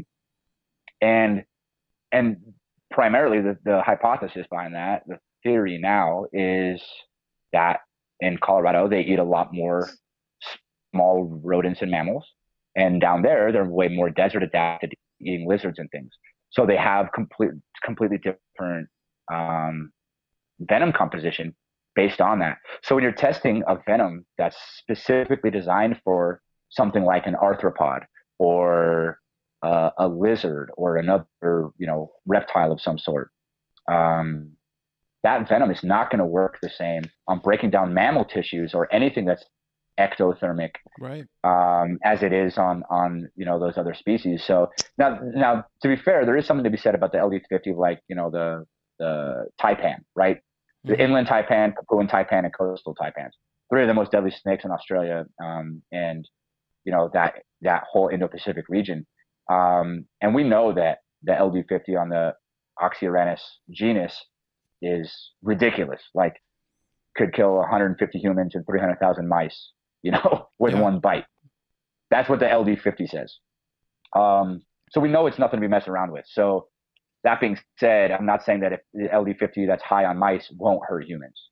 I'm just saying it's not an exact distinguishing factor of how it's going to affect humans. Not to mention, if you have anaphylaxis, you could get scratched by any fang, Mm-hmm. get aerosolized or particleized dried venom in a scratch that's only 3 layers deep, and still stop breathing in 7 to 10 minutes. So Jesus. toxicity really doesn't have anything to be said over anaphylaxis. Dude, there's no snake bite that's going to kill you in 7 to 10 minutes. Venom-wise, venom just doesn't work that fast. Right. It just I'd be expedites. way more worried about, dude, 100%. So I'd be way more worried about that if I was somebody, that was worried about it. Which, to be fair, I am. But I'd be way more worried about that than the LD50, right? Mm-hmm. So I just wanted to kind of throw that out there from the science standpoint for anybody who's listening and curious, kind of on that venom research side. And just so anybody knows, anybody listening, you guys can look me up on Facebook, Instagram, Messenger, whatever, Brent Schulze, Brent the Venomous Schulze. Hit me up on any of those platforms. I love to chat to people about this stuff, man. I can not even know who you are. You could be a high school kid that's interested in this stuff, or a researcher who completely disagrees with me. If you're listening, whatever, I'm happy to take phone calls, man. Whatever, Messenger. We can schedule a 1 hour phone call to talk about whatever. I'm happy to do that, man. I just love interacting with people and listen. I don't know everything about everything. Lao Tzu was one of my favorite quotes is from Lao Tzu, one of the first true Buddhist monks. He said, "A man who knows everything learns nothing." Oh wait, that was Benjamin Franklin. A man who knows everything learns nothing. Yeah, and that's a question I get asked a lot. Just talking to quote unquote civilians. They're what's the most toxic or most poisonous species of snake? I'm like, well, it's not really that cut and dry. No, you know what my favorite go-to is? People say, I say, so what is the most dangerous snake in the world? Mm-hmm. They're like, yeah. I said, the most dangerous snake in the world, hands down, without a doubt, is the one that just bit you. Yeah, that's exactly what I was thinking. That's the only one that matters, dude. That's the only one that matters. Yeah, that's the only snake that matters, man. That's by far the most dangerous snake in the world. You ever hear about any really obscure ones from overseas? Like a species that a species where you hear somebody got bit by that and you're like, really? Like coral snake bites around here, they happen, but they're rare, and everyone's like, how does that happen? Yeah. In fact, I was down in DeLand, Florida, just last week, talking with Carl Barden. We brought him a coral snake and what else? And a cottonmouth. We brought him a couple of those things and put him on the venom line when I was down there last week. And we were just talking to him, and we were talking about coral snakes. And I was like, I don't think there's ever been please, if somebody knows, man, send me a message, show me where it's at. But he and I both looked at each other and like, I don't think it's ever been actually reported that a Sonoran coral snake has ever actually bit anybody. I don't think it's ever been reported. So yeah, that's super weird. But a Malaysian blue coral snake, man, I actually heard from a guy that was bit by one of those. And actually, I think Brian Fry actually was bit by one of those. That's if you've ever read bite reports about those things, it's wild. Calliophis. Yeah. Yeah, dude, That does Calliophis some bigrated. goofy I stuff, love one man. of those. So Dr. Brian Fry, one of the world-leading venom experts, and depending on what side you're on, if you're on his side or I guess everybody else's side on the venomous lizards that aren't beaded. But, he actually has gotten a ton of his venom from us when I was over at M Toxins. We sent a ton of our venom over to Brian Fry. So we've been working with him off and on for a while now. And we gave him a Venom Life shirt in Amsterdam when we were there in October at the Venom show in Amsterdam. But anyways, he was actually bit by one of those things, and he says in his book, he's like, dude, that was hands down by far the worst bite he's ever had by anyone. Jeez. Yeah. Yeah. So have you ever been bit by anything? No, absolutely not, man. No, not only do I manufacture the hooks that we use them safely work with the animals, I also do the trainings for people how to use the hooks that I manufacture, including the U.S. military. So if I get bit, it's bad for business. Like nobody wants to have to try from the asshole who crashes all the time, right? So, I'm just saying. So, so no, I never have been bit, man. People say it's a numbers game. Of course, there's an inherent risk. The more you do anything dangerous, the more risky it becomes. I understand that. But at the same time, I don't say that it's inevitable. I don't believe that. I don't think it is either. I know people who, that. yeah, dude, but I've known people who were pilots their whole lives and never crashed. I know people who were skydivers their whole lives and never crashed. I know people who were avalanche explosive experts and, you know what I mean? Yeah. Guys who work in mines their whole lives and it never collapsed. Like, I don't think it's inevitable. I understand the inherent risks and the higher risk based on numbers and that it's a relative curve. Exponential growth. I understand that with the risk factor, but I do not 100% believe that it's inherent. I'm intending to be one of the first guys who works with, on, and around venomous animals my entire career and never gets bit. Well, that's one of those things. If you're doing what you're supposed to do, there really isn't a ton of risk involved. It's when you start, complacency and overall stupidity. If you're a free handler, an asshole, That's exactly it, man. First of all, no free handling. That's a big no-no, man. And I don't just say that because I sell snake hooks. I say that because you have a brain. Unless you are exactly, unless you're grabbing the animal trained professionally to grab the animal behind the head and you're taking venom for medical or pharmaceutical research, that's the only reason anybody has to grab a venomous animal behind the head. Period. If you're not picking it up that way for that reason, you have no business picking up that snake behind the head, period. I don't care who you are. And, if you do that and get bit, well, that's probably why, right? And so I have, I don't want to say I have no remorse for people who are free handlers and bit. A lot of people just don't know any better. But I mean, you gotta consider too that when you're in and around it for long enough, you understand that, right? But when you're just a teenage kid and everything you've seen on Instagram, everything you've seen with Steve Irwin your entire childhood, everything you've seen, you don't know any better. Like, right? You should know that it's inherent, but I mean, I got pictures of me when I was 10 years old holding a 6-foot bull snake, and I have it by the tail with its head down by my feet because I thought that's how you picked up every snake, because that's what I watched Steve Irwin do, right? Like, so there is that too, man, because so many people are out there trying to be a badass, trying to be a cool guy because they want to be cool. They want to get likes. They want to get followers. They put themselves and the animal at risk for that. Mm-hmm. And now that's what people think is the right thing to do. And it's unfortunate, but that's kind of what social media has done, was showed people that that's what you're supposed to do. Oh, there's a Facebook live video of me picking up this rattlesnake and holding it like it's a goddamn corn snake. Like, yeah, dude. I was like, first of all, that's highly illegal. First of all. Yeah. Second of all, that's a terrible idea. And third of all, posting that for people to see who don't know any better is also a terrible idea. So, I mean, it's tough, man. Like I said, I mean, they're idiots. When I see people free handle, dude, I have 5,000 followers on Facebook and however many on Instagram, whatever. Doesn't matter. Every single time. That's how I make room for new people who actually care. Every time I see somebody free handle anything, gone. Within seconds, I will delete you and block you from every single media platform I have. Period. You're done. I won't even watch it. in I'm you the know, same period. way. If I see it, I unfollow you. Nope. I ain't I will indulging that. unfollow you immediately. Yep. I will kick you off my friends list and make room for people I actually want to hear from. I always say the comments and likes aren't going to pay the hospital bill, bro. Yeah. Those No, people man, aren't that's- going to be at your funeral saying, "Man, he was such a good guy." They're going to be like, "Oh, we knew that was going to happen." They're not cheering Yeah, and dude. clapping because they think it's cool. They're cheering and clapping saying, "When's it going to happen? When's the train wreck, rolling in?" Oh, dude. Well, that's why we watch anything. I mean, that's why we sensationalize every single thing that's on TV right now. You know, it's all sensationalized. People are just waiting for the train to wreck, and that's why we watch anything, man. I mean, you know, the Kardashians probably should go on the list of the most American things up there with Metallica and baseball, but Sad but true. dude, it's sad but true, man. But you know, it's unfortunately like Steve Irwin, bless his heart, rest his soul, love him to death, man. But he was kind of the first one to sensationalize it Yeah.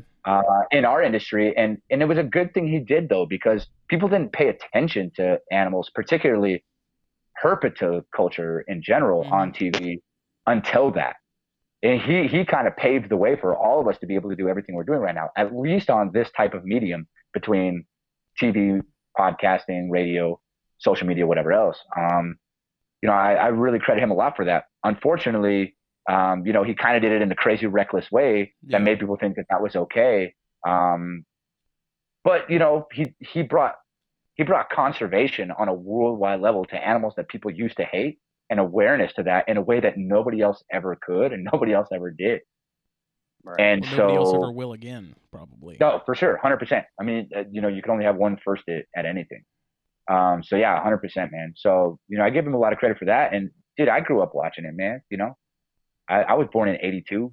I grew up watching Steve Irwin, man, 100%.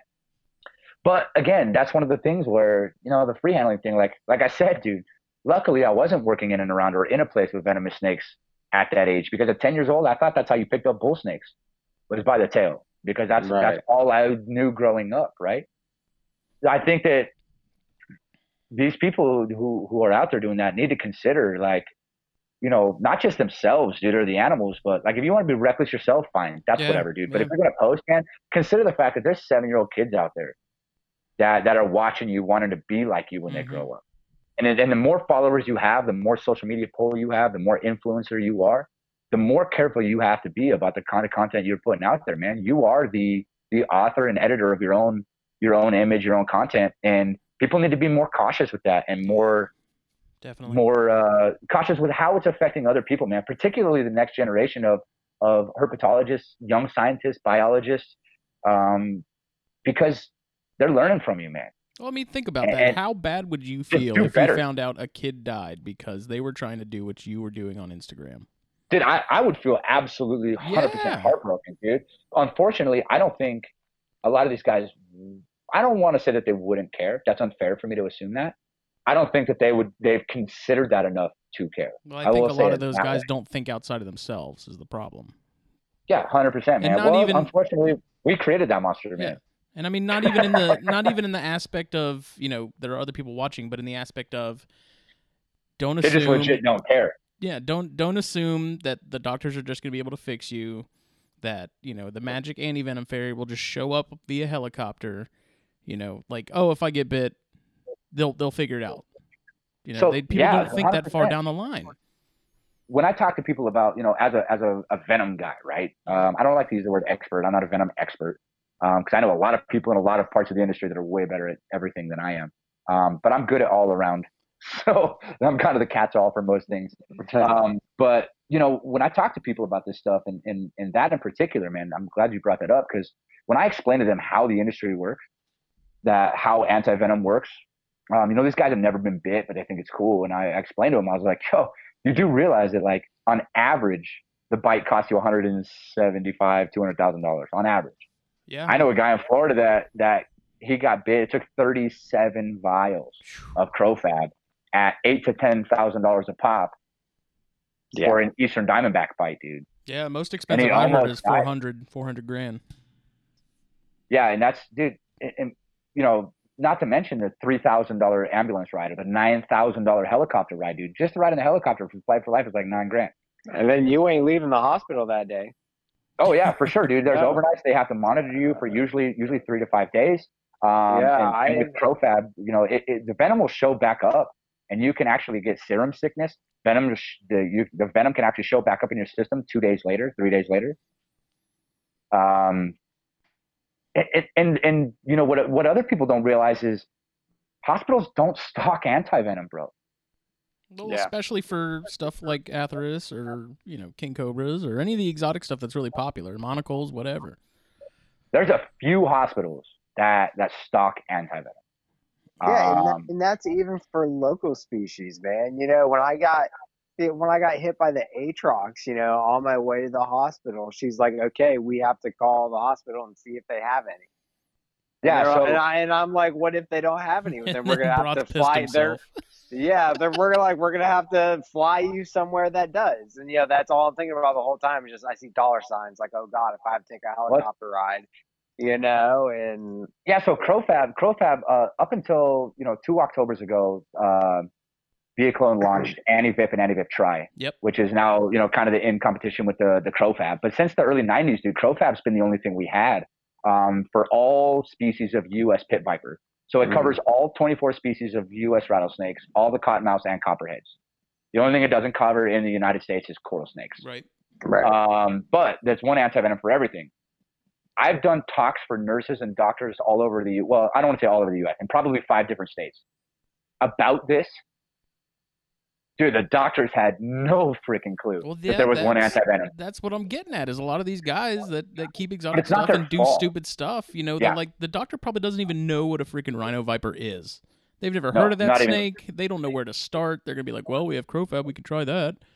It's like these Bro, doctors don't know exactly what to do. Like, people assume, like I said, you'll just go to the hospital, they'll patch you up, it'll be fine, you'll go home in a day or two, no big deal. And that's assuming exactly. your conscience when it happens. Yeah, 100%, dude. There's been some crazy bites in the last couple of years. There was a bite that was in up north. The kid was bit by a monocled cobra, and I'm not naming any names, obviously. He was bit by his monocled cobra. He had everything labeled. His girlfriend knew what to do. I mean, they had a pretty good protocol, and it was labeled on the cage. She knew what to do. She called ahead, told them what had happened. Poison control got involved before he was even at the hospital. But 18 and a half hours later, after he got the wrong antivenom, the right antivenom was flown up from Miami-Dade Venom 1 from Miami to the northern Midwest. And he got the right antivenom 18 and a half hours after the bite because they went in and said that he was bit by his cobra. The hospital, poison control, whatever, just assumed that cobra means Africa. So they gave him Samir, Man. Which is an African polyvalent for elapids. Unfortunately, what he was bit by was an Indian cobra, not an African cobra. So it's basically like getting bit by an African cobra a couple hours after he got bit by an Indian cobra. Is that what happens when because I don't know exactly what happens when if you are given the wrong antivenom, is that what happens more or less? Well, you're essentially getting the antibodies, or at least the Fab 1, Fab 2 parts of the IgG antibodies from animals that they process the venom through, and that's how they create antivenom. Right. Is the antibodies. So you're essentially getting antibodies from one animal, and you don't get the effects of the venom, right? Because you're not getting all the other enzymes and proteins and other things from the animal. So it's not like getting bit by an African cobra. If you get Samir, but your body is going to start to, function with these antibodies and assume that it has the enzymes and proteins and toxins from this African animal, when it could be completely different, right? So, completely different enzymes. We know just in the U.S., dude, the chemotoxic versus neurotoxic, and cytotoxic venoms of just the stuff in the United States. I mean, the Mojave rattlesnakes, the A complex versus B complex venoms just in Mojaves switches from super neurotoxic on one scale to kind of neurotoxic on the other, mostly hemotoxic. And so, unfortunately, it doesn't, you don't need to know that, right? but the doctors don't know that. Right. And people are like, well, why not? You should be training doctors. You should be training doctors. I'm like, well, I do when I can. But dude, let's go back to the numbers real quick. 9,000 bites in the entire U.S. every year. Mm-hmm. A lot of those weren't, a lot of them probably weren't even treated. I know guys that were bit by copperheads and never left the house. They just watched the swelling and let it go, right? Yeah.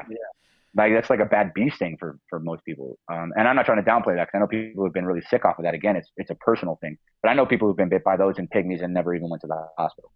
I'm not recommending that, but I'm just saying I know people who have done that. So this 9,000 bites per year on average that we're talking about just in the U.S., how many people go through, name any hospital in the country, how many doctors do they have? And how many of those doctors have actually treated snake bites? Yeah. Very little. Close to none, Right. dude.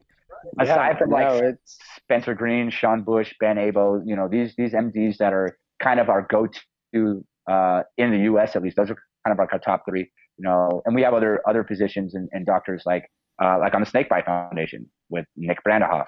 He's one of our medical directors as well for the ASF. And these guys, they kind of deal with it all the time because that's their specialty. They built their practice kind of around that as their specialty. So they're the go-to for that. Mm-hmm. But even then, I know doctors, my partner, man, Chris Woodcock, my business partner at Get Hooked in Venom Life, was a 30-and-a-half-year career firefighter paramedic in Florida. Loved venomous animals, worked with them, did his hours, got his DRV, got his venomous license in Florida. He did venom talks at all kinds of places throughout Florida, talking about venomous animals. Never in 30-and-a-half years as a firefighter paramedic did he go on one call related to snake bite. jeez. Wow. So that's why doctors don't know about this stuff, man, because to be honest, their brains need to be full of all kinds of other really important things that happen on a regular basis. Things they actually see. Like, yeah, dude, not the what if, there's a million, types of accidents you could think of, like right along the line of the final destination type of accidents. They're just not going to spend their time learning how to deal with, right? And unfortunately, snakebite's kind of that thing. Now, that's why we highly promote. And anytime we talk to people at shows, I do stuff like this, any TV appearances, magazine stuff, any of those things, I always like to point out, if you are going to keep venomous animals, legally or illegally or whatever, that's your deal. I think it's stupid if you do it illegally. A lot of times it's stupid if you do it legally, just because there's no need for it. You're just asking for trouble. However, I always recommend to people, have a plan, man. And just having it titled, you got to have a list. You got to have a doctor. Call the doctor ahead. Say, hey, I live here. If you do it legally, I would highly recommend this. Call the doctor. Say, hey, I live in this area. Should I have an accident? I do a lot of hiking. Should I have an accident? Whatever. I wanted to let you know that I may come in and this is my name. This is what I do. Like, call your local doctor. Give him a heads up, man. Let's say he doesn't remember you. Whatever. At least you tried. More importantly, get a hold of poison control, whoever, and make sure that they know their stuff, right? Mm-hmm. Like, I highly recommend that. Have a snakebite doctor. If you don't have one now, make friends with one. Find one on Facebook or Instagram or whatever. Make friends with that person. I have multiple snakebite doctors that if anything were to happen to me, they're in my phone on my ICE in case of emergency. There's ICE snakebite next to 3 of the world leading snakebite doctors in the world that I have in my phone. So that when the doctors or anybody goes through that, if I'm unconscious, they call those people and say, hey, this is what's going on. Now, hopefully that never happens, right? Yeah. But you have to have that sort of a plan, man, because poison control doesn't always know. The doctors definitely aren't going to know. Even if, like what happened with this kid who, he recovered. He had some permanent damage, but he recovered. He lived. But it was still a super unfortunate accident. And even with everything he tried to do right, still some accidents happened. And part of it was on the poison control fault, whatever. Part of it was going in and saying that it was a cobra, but not what kind. Mm-hmm. And to be fair, had he done that, And this stuff happens all the time, by the way. I'm not trying to blast him or anybody else in particular, right? This stuff happens all the time. We get these stories a lot. That was just the one that came to mind because it was relevant to all of these things at once. But have a plan, man. What these guys that keep these venomous animals, whether they're native or not, what they don't realize is, you know, if the hospital doesn't have crowfab, which most of them don't stock, by the way, they have to get it from somewhere. Now, the world's largest antivenom bank is Miami-Dade Venom 1. So most of the time, if last ditch, it comes out of Miami. That's the world's largest antivenom bank. But, and certainly the biggest in the United States for sure. But as far as diversity, right, there's other ones, whatever. Yeah. But like Loma Linda, I don't even know if they're doing as much anymore because Sean Bush isn't there anymore. He's up there with you guys now, actually. But with Sean Bush, he put together a really nice one there. There's a few hospitals that are actually pretty good about it, but most of them are not. Most of them aren't going to carry crowfab. They wouldn't even know what it was or how to administer it. That's the other thing. They don't know that you have to mix with saline, that you have to do so many shakes for so long at room temperature, how to do the drip, for how long to do the drip. That the starter dose for crowfab is, 4 to 6 vials, and the starter dose for Bioclone is 10 to 12. Most of them don't know that stuff.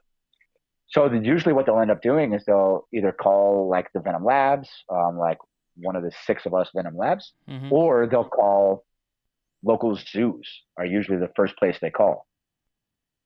Keep in mind now, it's on the zoo. If the zoo has it in stock and you need 10 vials and they have 10 vials on the shelf, it's up to their discretion if they want to give it to you or not. Yeah. And that goes back to the thinking past yourself thing, because I'm sure you're about to say like that's going to put the keepers then at risk, and they either can't work with those animals or 100%. They're not allowed to work with those animals. They cannot open that cage to even feed or do waters without antivenom on the shelf. It's AZA protocol, right? Well, they still might, but that's generally the AZA protocol in most zoos. So yeah, dude, they can't work with the animals if they don't have the antivenom on the shelf. So also, guess who has to replace that?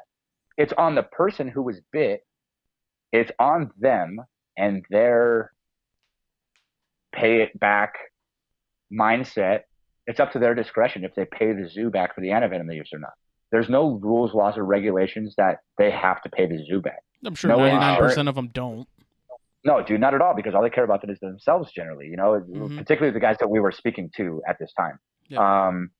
Now, it's not to say that they would never get paid back, but you know what? Usually, from what I know about most of the zookeepers, I work with a lot of zoos around the country. Our hooks are in over 25 zoos just in the U.S. So we work with zookeepers all over the place. But most of them are going to be like, yeah, of course we would do it, like for human life, whatever, and we'll just have to reallocate funds and maybe get a few less reptile lights at the end of the year than we normally would on our upstock and restock that antivenom or whatever.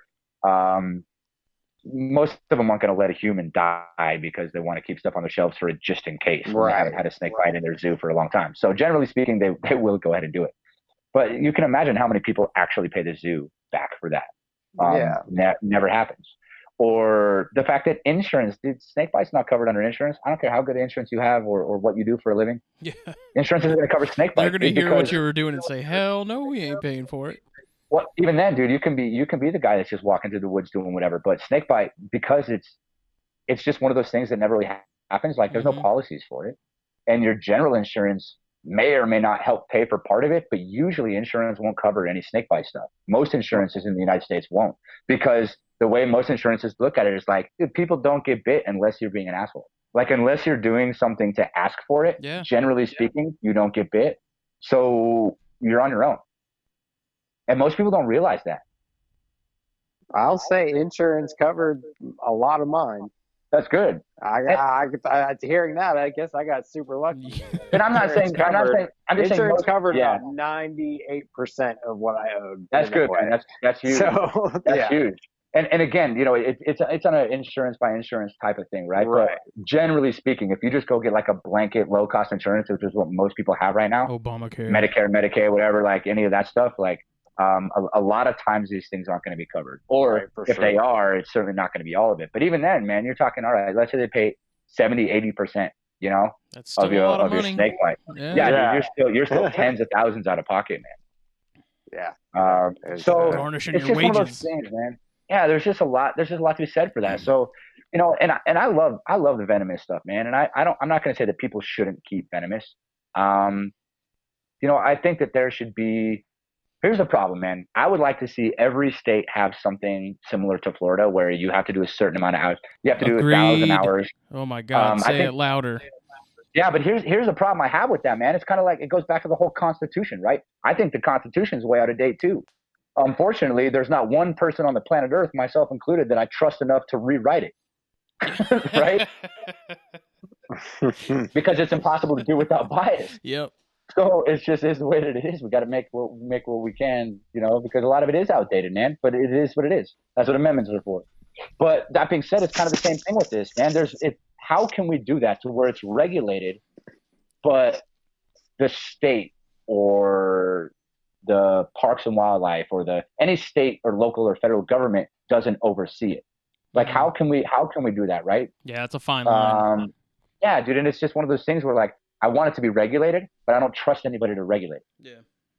I don't know. I've always said that the way Florida has things set up is always it's more or less, in my opinion, to protect the people that are keeping venomous the way they're supposed to be. Absolutely, so that way, if man. someone gets bit and they don't have all that stuff, they can go, okay, look, this asshole wasn't with them, so we know, like, we're not going to punish all of you because you did you did your time, you did all the things you're supposed to do. This guy was, cowboying up and wanted to do something stupid. So and listen, I'm not going to say that any states that do have licensing like that or whatever, even if all of them had it, that there wouldn't still going to be people that are out there illegally keeping animals, keeping things that aren't legal in that state, that are even black market animals, whatever, like that aren't even legal to have, period. You know, there's still going to be people that go out there and do that, man. They're going to get black market animals. They're going to keep stuff whether they have a license or not. And that's always going to happen. But with or without this stuff, it's still going to happen. So if we can get 80% of the people or 60%, dude, if we could get 20 or 30% of the people that want to keep venomous, that want to be responsible, that are willing to pay to go out there and get trained and, by somebody like me who does the hook training, who manufactures the product, who works with these things, who has worked in labs, who has worked in zoos, who knows the pharmaceutical side, who knows the medical side, like who can talk them through all of this stuff. To have somebody like that go out and do these sorts of trainings and give them some sort of a nationally recognized certificate that can't be overseen by anybody, but exists, at least they're showing that they care. They want to be responsible, right? Definitely. It's like concealed carry or gun permits, right? Exactly. There's That's a parallel. That I 100%. make a lot with that. You know, there's people out there that do stupid things with guns. Mm-hmm. They're going to hurt themselves and or somebody else. Venomous snakes are no different. There's people out there who can legally keep guns and are responsible about it. And there's people out there with venomous snakes who keep them legally and are responsible about it. And then there's other assholes on their side that aren't and won't and don't. And that's going to be true no matter what happens.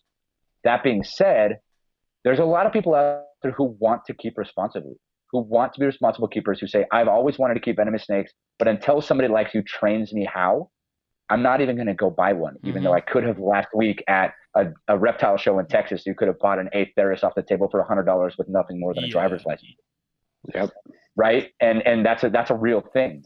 That's how it is here. So, and there's something to be said for that. But at the same time, it's hard to argue with the other side where it's like, Joe, you want to go do stupid stuff? Yeah. Don't call me crying when stupid stuff happens. Yeah. Right?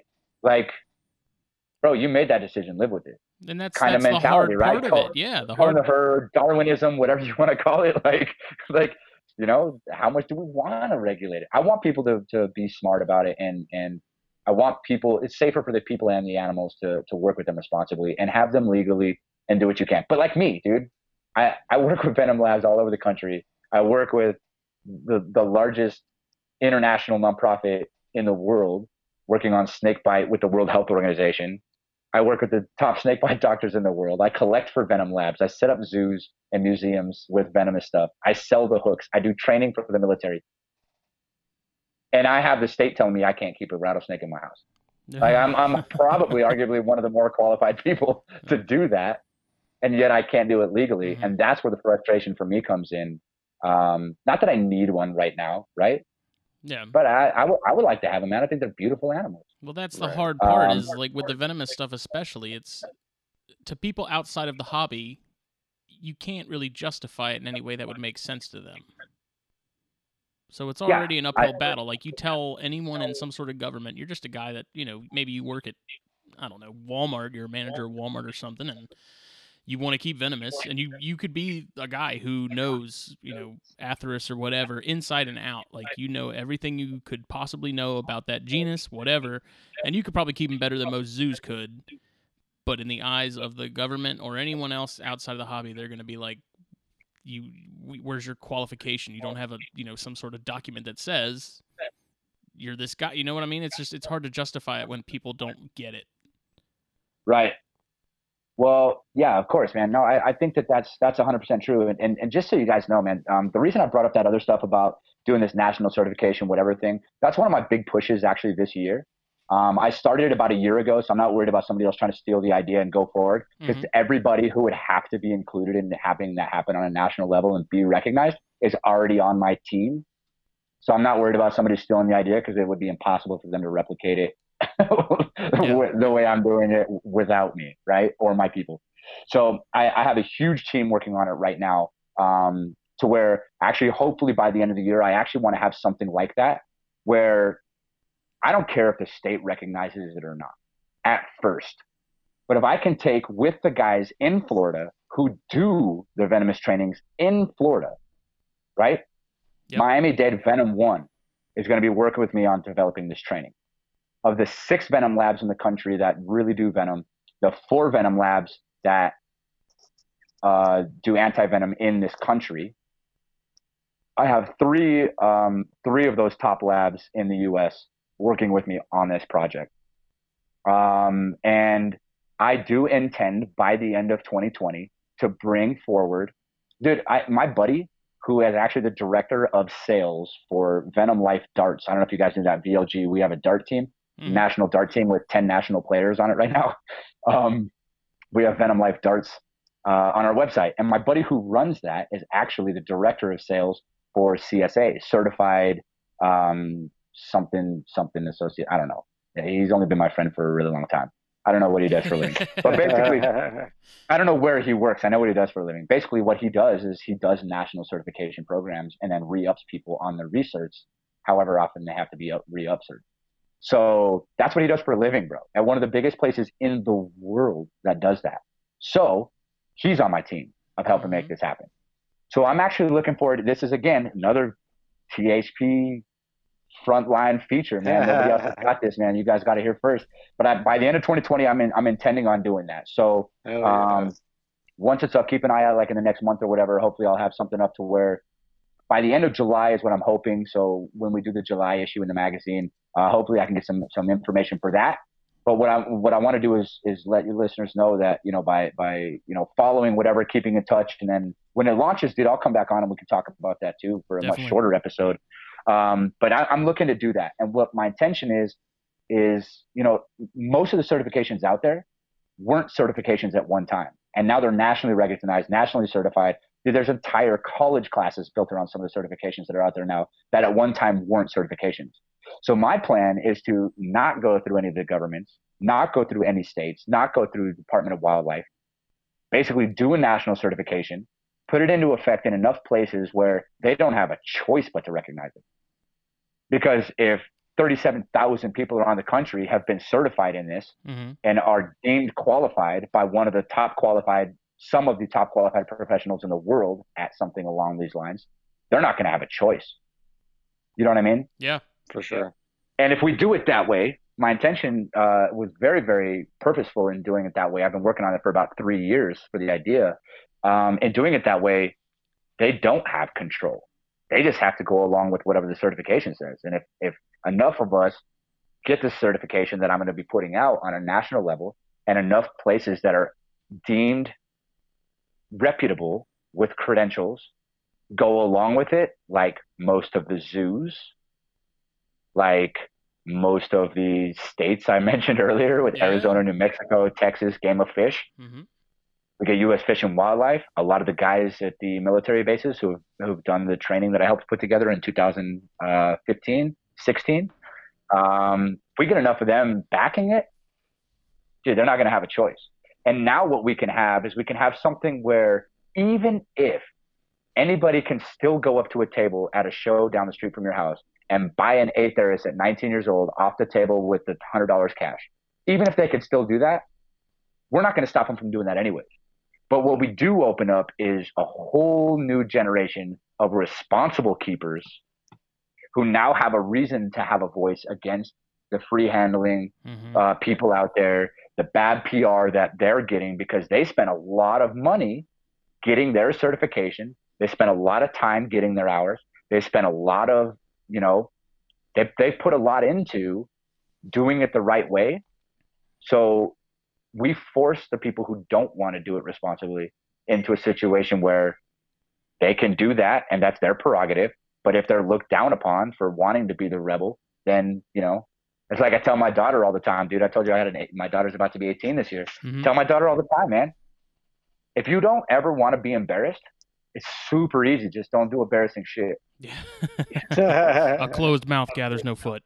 I'm just saying, man. 100%, man. Like, I tell my daughter all the time, if you don't ever want to be embarrassed, don't do embarrassing shit. It's that simple. If you never do something that's embarrassing, you'll never be embarrassed in your life. Go ahead. I was going to ask, do you think the 1,000 hours per family is excessive as far as the Florida laws go? I think it depends on if you want to keep mainly viperids or lapids. I think that it's super cool to be able to do it. Because like colubrids, like if you want to keep boiga, you have to do 1,000 hours. Like, what are you going to learn in 1,000 hours with boiga that you can't learn in a day or two? Yeah, that's true. I think that 1,000 hours, I think it depends on levels, man. I think that there needs to be like packages, almost like a tiered system, where, you're a level 3, level 2, level 1 cert type of thing. I think because, like on one hand, you can't have, zookeepers and whatever else. And zoos, by the way, they don't have any sort of national standard either. Every zoo kind of does their own training or not training at all based on their zoo. There's zoos out there that have venomous snake guys that come in that don't train them at all. They're like, you know how to work with these things? They're like, yep. They're like, cool, they're yours. Like, there is no training set up, right? And that's up to each zoo. So but at the same time, I'm not trying to force anybody to do this either. I'm not going to say that the zoos have to have this or do this program or whatever, right? Right. I think the 1,000 hours is good. I think that you can spend 3-4 days with rattlesnakes and know how to handle rattlesnakes pretty well. But until you've done a lot of hours with a lot of different, even of the same species, and that's when you start to really learn like the temperament, what to expect. Because I know walking up to a Mojave, what to expect versus walking up to a twin spot, what to expect. You know what I mean? Yeah. And I think that just comes with time and practice. Again, none of this is mandatory for anyone, right? So if you're willing to pay, I think you should be able to choose how much you learn. But I want the certificate to reflect that. I want to be like, hey, this guy was kind of lazy about it, so he did the short version. So, and I want it to reflect that. Yeah, and that's the thing, and that's up to the people, right? If you're going to spend your money and your time, you don't have to do this at all. So if you want to go through my program and you want to get trained and you want to do whatever, great, more power to you. We want to see that happen. Let us help you. Be responsible for your sake and the animals, and to help our industry, man. We got a big black eye because people go out and do a bunch of dumb shit, and then we all look like idiots for it. Yeah. And it's super frustrating, man, because people keep doing dumb stuff like that. I can't keep venomous in my house because people are idiots. So I want to kind of help figure that out. So back to the original question with the 1,000 hours. It's tough because if you're not going to be working with cobras, to do 1,000 hours with that type of a lapid could be excessive. On the other hand, when you go do your driving test and get your driver's license, right? Would you prefer that people were able to get a driver's license and then be able to drive a semi-truck, a motorcycle, a stick shift, or an automatic? Like, what did you train on? What did you learn how to drive? Yeah. And I think that's why it's super important, because there's a reason we don't let anybody with a driver's license ride motorcycles. And there's a reason you have to get a certain stamp or certification or license to be able to drive a 55-foot truck versus a school bus. Yeah, this is the And I think colubrid thing is just kind of goofy to me because it's like, I mean, with the bigger families, I understand. Like, yeah, there's a lot of variation between species and stuff like that in terms of size, temperament, all that good stuff. But it's like, realistically, colubrids that are venomous, like, how many people are keeping boom slangs? How many people are actually keeping Thelatornis? You know, it's kind of like, like 1,000 hours just seems a lot. I mean, Right, but I don't know. That's a tough call, I guess. But you look at like cat-eyed snakes or mangrove snakes or like mangroves. I had a friend who just got a mangrove not that long ago and legally, purchased it with the permit in the state and everything else, and they got it and they were holding it, and I'm like, I get it, it's a colubrid. And they're like, yeah, but we did a bunch of research and nobody's ever died from colubrid bite, whatever. Like nobody loses their arm from a colubrid bite. Like it's not a big deal. And I'm like, I get it. You also need to remember that 150, 200 people die from bee stings every year, and they don't take your arm either. I mean, I keep Boiga right now, and I don't handle mine. I have a hook anytime I do anything with mine, and they're not even full-grown adults yet. But I've seen enough bites from even smaller ones that were pretty gnarly toward the point where I'm like, I'm not even gonna chance that. Right, yeah, and that's just smart, man, dude. I do that with all kinds of snakes, man. I mean, it's just good practice, Like, why? First of all, why would you want to put yourself in this situation? First of all, and my other big thing too is like, a lot of the retic guys, a lot of the shows, we have these Python hooks on the Get Hooked website, Venom Life website. We got some nice big old Python hooks, drag hooks, whatever. And these retic guys are like, oh, dude, I do 20-foot retics. They bite me all the time, but they're like real manly men. Trying to be cool guys. And I'm like, bro, like, I don't give a shit how tough you are. I like your muscle. That snake doesn't give a shit how tough you are. Like, the reality is, do you have any idea how bad it is? Dude, that snake can get more infections from losing 3 teeth in your skin, or you have way more germs on your forearm than it does in its mouth. I guarantee it. So it is way more dangerous for the snake. I got bit by a 12-foot green-faced Burmese python on my hand a long time ago, man. And that thing died like 2 weeks later. I don't know if I heard it taking it off. I had to rip it off. I don't know if I heard it taking it off but I had 5 teeth left in my hand, 3 of which had to be surgically removed. Jeez. I didn't know that until I had a Mickey Mouse hand like 7 days later, right? So, but dude, the stuff that you could get from the snakes is not as bad as what you can give to the snakes, man. It's not good practice for you or your snakes, man. Not to mention the amount of stress. If your snakes never strike, that's because they're scared. Like, why would you? If you're a lover of these animals, they're your friends in nature, assets in your business, and you truly love these animals and you respect these animals in nature or in business as assets or friends or whatever, like, why would you treat them that way? Right? Like you wouldn't go around laughing when your pit bull bit you all the time. Yeah. Do you know what I'm saying? Like, how is this different? Yep. I mean, the first thing I learned with Boigas is they don't like to be fucked with. No. With mine, I don't bother mine. I know they freak out. It stresses them out. It's like, if they don't enjoy it, just leave them be. Yeah, but why would you purposefully stress out your animal, man? Like on the Venom lines, dude, we do the same thing. Like we know that we can only milk certain species every so often, or they're probably going to die because it stresses them out. And so if we know a snake is stressed, or we can see that it's stressed before we even get it out of the rack, we skip it. Like there's no, we'll do a different animal, or we'll wait till next week. We don't need that venom right this second, right? We're always trying to pre-stock, or we can wait another few days and try again. It's not going to be the end of the world, and it's not worth it for the animal. And like, we love and care for our animals and all the venom labs that I work in and around and for. And that's kind of like more of a freelance venom lab guy now, working with more than one venom lab now. I see that more and more often, and I highly respect that. But when people think it's funny to stress out their animals or whatever, like I just don't understand that, and I think that when people do that because they care more about what everybody else thinks of them than actually caring about their animals, or what positive moral compass is amiss. Yeah, dude, because they could be a positive, valuable force in our industry, in herpetoculture, and they're actively choosing not to out of narcissism, and that's, I think, what pisses me off. It's wasted potential. Well, potential is always just potential unless you use it, right? True. So it can't be anything else but potential. And once you use it for something, it's no longer potential, right? So it can always only be potential. And so you're absolutely right, man. It is wasted potential because, like you guys having this podcast, right? It may not seem like a lot at times or at the beginning or whatever, but I think what you guys are doing is awesome, man. You're allowing guys like me to come on and talk to people I couldn't reach any other way, and to kind of tell my story and be able to say these things, man. We've gone from, look at where we've gone to. We've talked about schools and universities to kids to why, people's moral compasses and what people are doing wrong, to actually educating people on how anti-venom works, what you should do to prepare, to talking about, licensing and national certification for keeping venomous, to stressing out your animals. I mean, we've covered a lot of stuff on this podcast, dude. I don't know how long these are supposed to be. We're at two hours now.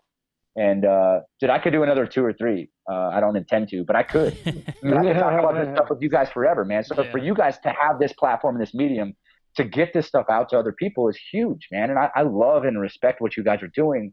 I'm super grateful for that and the opportunity. I'm very appreciative that, I was even be able to brought on as a guest, let alone be able to just kind of ramble about all my own shit. But, listen, this is me. And, being a face in this industry, a recognized face, and I don't even want to say like kind of an authority in this per se. But when I speak about stuff, people tend to listen. And for me not to use that responsibly, I think that's silly, foolish, and reckless. Agreed. And so that's kind of the message that I try to put out in everything that I do, right? People listen because you say it with such conviction. Yeah, I think you're right. It's because I'm super passionate. I mean, I'm super passionate about everything that I do, but that goes back to I do what I love every day, and try to be the best at it. And for that, I get to wake up and enjoy what I do every day. Yeah, of course, dude. There's stressful days. There's days I'm still behind on bills. Like, I'm not gonna pretend like it's this glorious life and I got it all made and figured out, dude. I certainly don't. Ask anybody who really knows me; they'll tell you I got it less figured out than most people. But I do what I love, man, and I feel like I get to make a lasting difference in people's lives. I get to make a lasting difference for our friends in nature and in captivity, and through the Snakebite Foundation and the other nonprofit stuff that I do, be able to give a lasting difference to people around the world that I will probably never meet, and I'm okay with that. And I think that type of mentality is why, when I say certain things or I get on and do podcasts or talks or whatever, that, people tend to tune in, they tend to listen, they tend to take it to heart because, mainly because I'm not an idiot. That does help. You know what I mean? That helps a lot. Yeah. I mean, that takes you pretty far on its own. To be fair, I just said that about myself, and I'm fairly certain I'm the only person that's ever said that about me. But nah,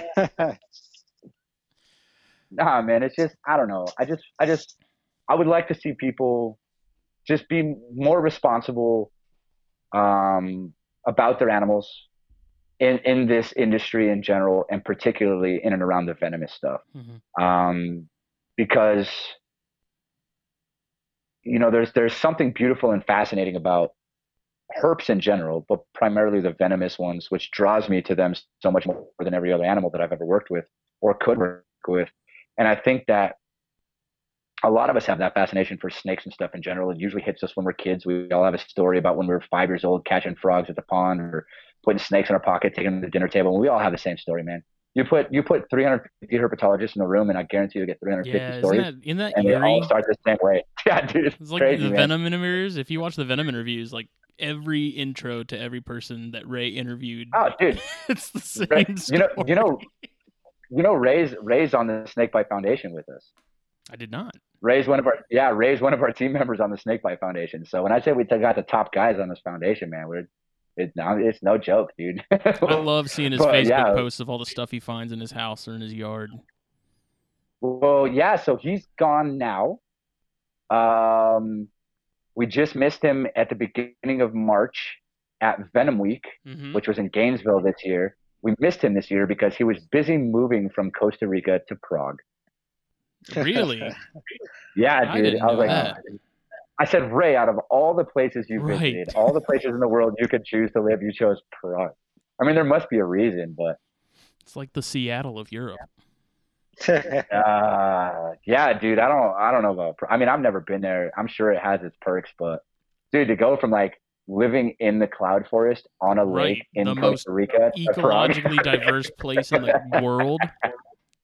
Yeah, dude. And he had like a bunch of property around a lake in the cloud forest, and it was like the same temperature, same rain every day, 24 24/7, man. Like, Jeez. yeah, dude, he just lived in this amazing place. And Yeah. like you said, he had all these crazy animals in his It house. was And always like, oh, here's another species of coral snake you've never heard yeah, of. dude, he's in Prague now, man. So I'm like, well, there you go.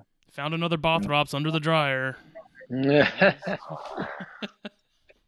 Now Damn he's it. gonna be dealing with like Miller moths and Norway rats, dude. Yeah. Like,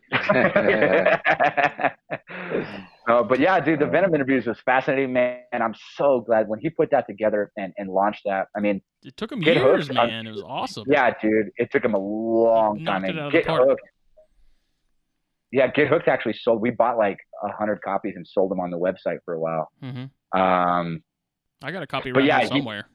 I got he one of the killed it, Blu-rays. man. I He want to killed watch it. it again. Such an amazing thing. You should watch it again.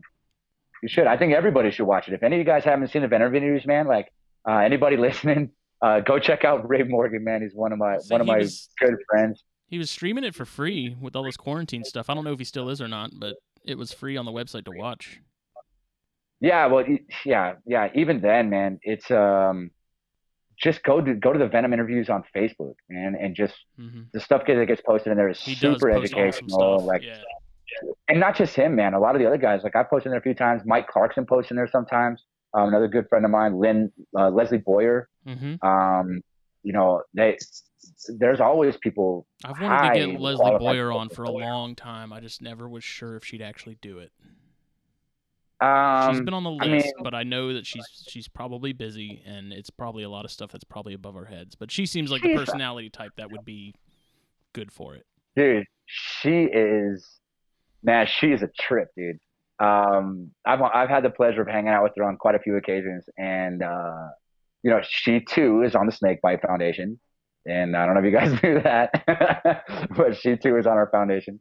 And she is just, when she speaks, man, it's like you can't help but pay attention, bro. Like, yeah, she even if you only understand like a third of the words she spits out, it's just you have no option but to be enthralled in conversation with her. Like, it is incredible, man. When she just commands attention, and can control entire rooms of people just by speaking, man. It's incredible. I mean, I wouldn't mind, you know, reaching out real quick in the near future and seeing if she'd be interested. I could drop a little hint to her and see what she thinks. That'd be cool. Yeah, I wouldn't man. complain. I wouldn't say no. Yeah, for sure. Well, that's the thing too, man. Is like, you know, my network, right? So, part of my what I would quote unquote successes or whatever with my reputation and my credibility in the entire industry and everything that I do, a lot of that is just because of these people that I surround myself with, right? And when I get the pleasure of hanging out with all the Venom Lab guys, you know, working with guys on National Geographic, I'm, you know, working with Mike Clarkson. Yeah, Mike's been on the show. Jake wasn't here for that one, but Mike's been on the show. Oh, yeah, dude, and I love Mike Clarkson, man. He and I are working on a project right now, which I can't really talk about too much, but we're working on a project together. Yeah, so we're working on a project together, which is super cool, and we're gonna have some cool stuff from Get Hooked and Venom Life coming out with him soon too. So stay tuned for that. But yeah, dude, when you start hanging out with the top authorities in the world in any industry, you know, your credibility goes up pretty high. But I value that, man. You know, I've turned down quite a few TV shows. I'm not going to name any specifically, but I've turned down 3 TV shows in 3 years specifically because my values and morals and you know, it didn't line up. Yeah. I'm like, I'm not going to do any of this crazy sensational whatever stuff and put out any of that because I spent a long time doing multiple businesses, multiple people around the world through my foundation, the Snakebite Foundation. You know, I have a lot of people counting on me to do a good job at what I do. A lot of people are counting on me to do that. Not just my family, you know, to do good in business, but a lot of people. So and all of these other people too, right? If I'm tied to all of them, their reputation is partially tied to mine too. So I can't afford to be an idiot. Yeah, I mean, And you so I think you're turned out filming a something few educational, and then it turns into Tiger King.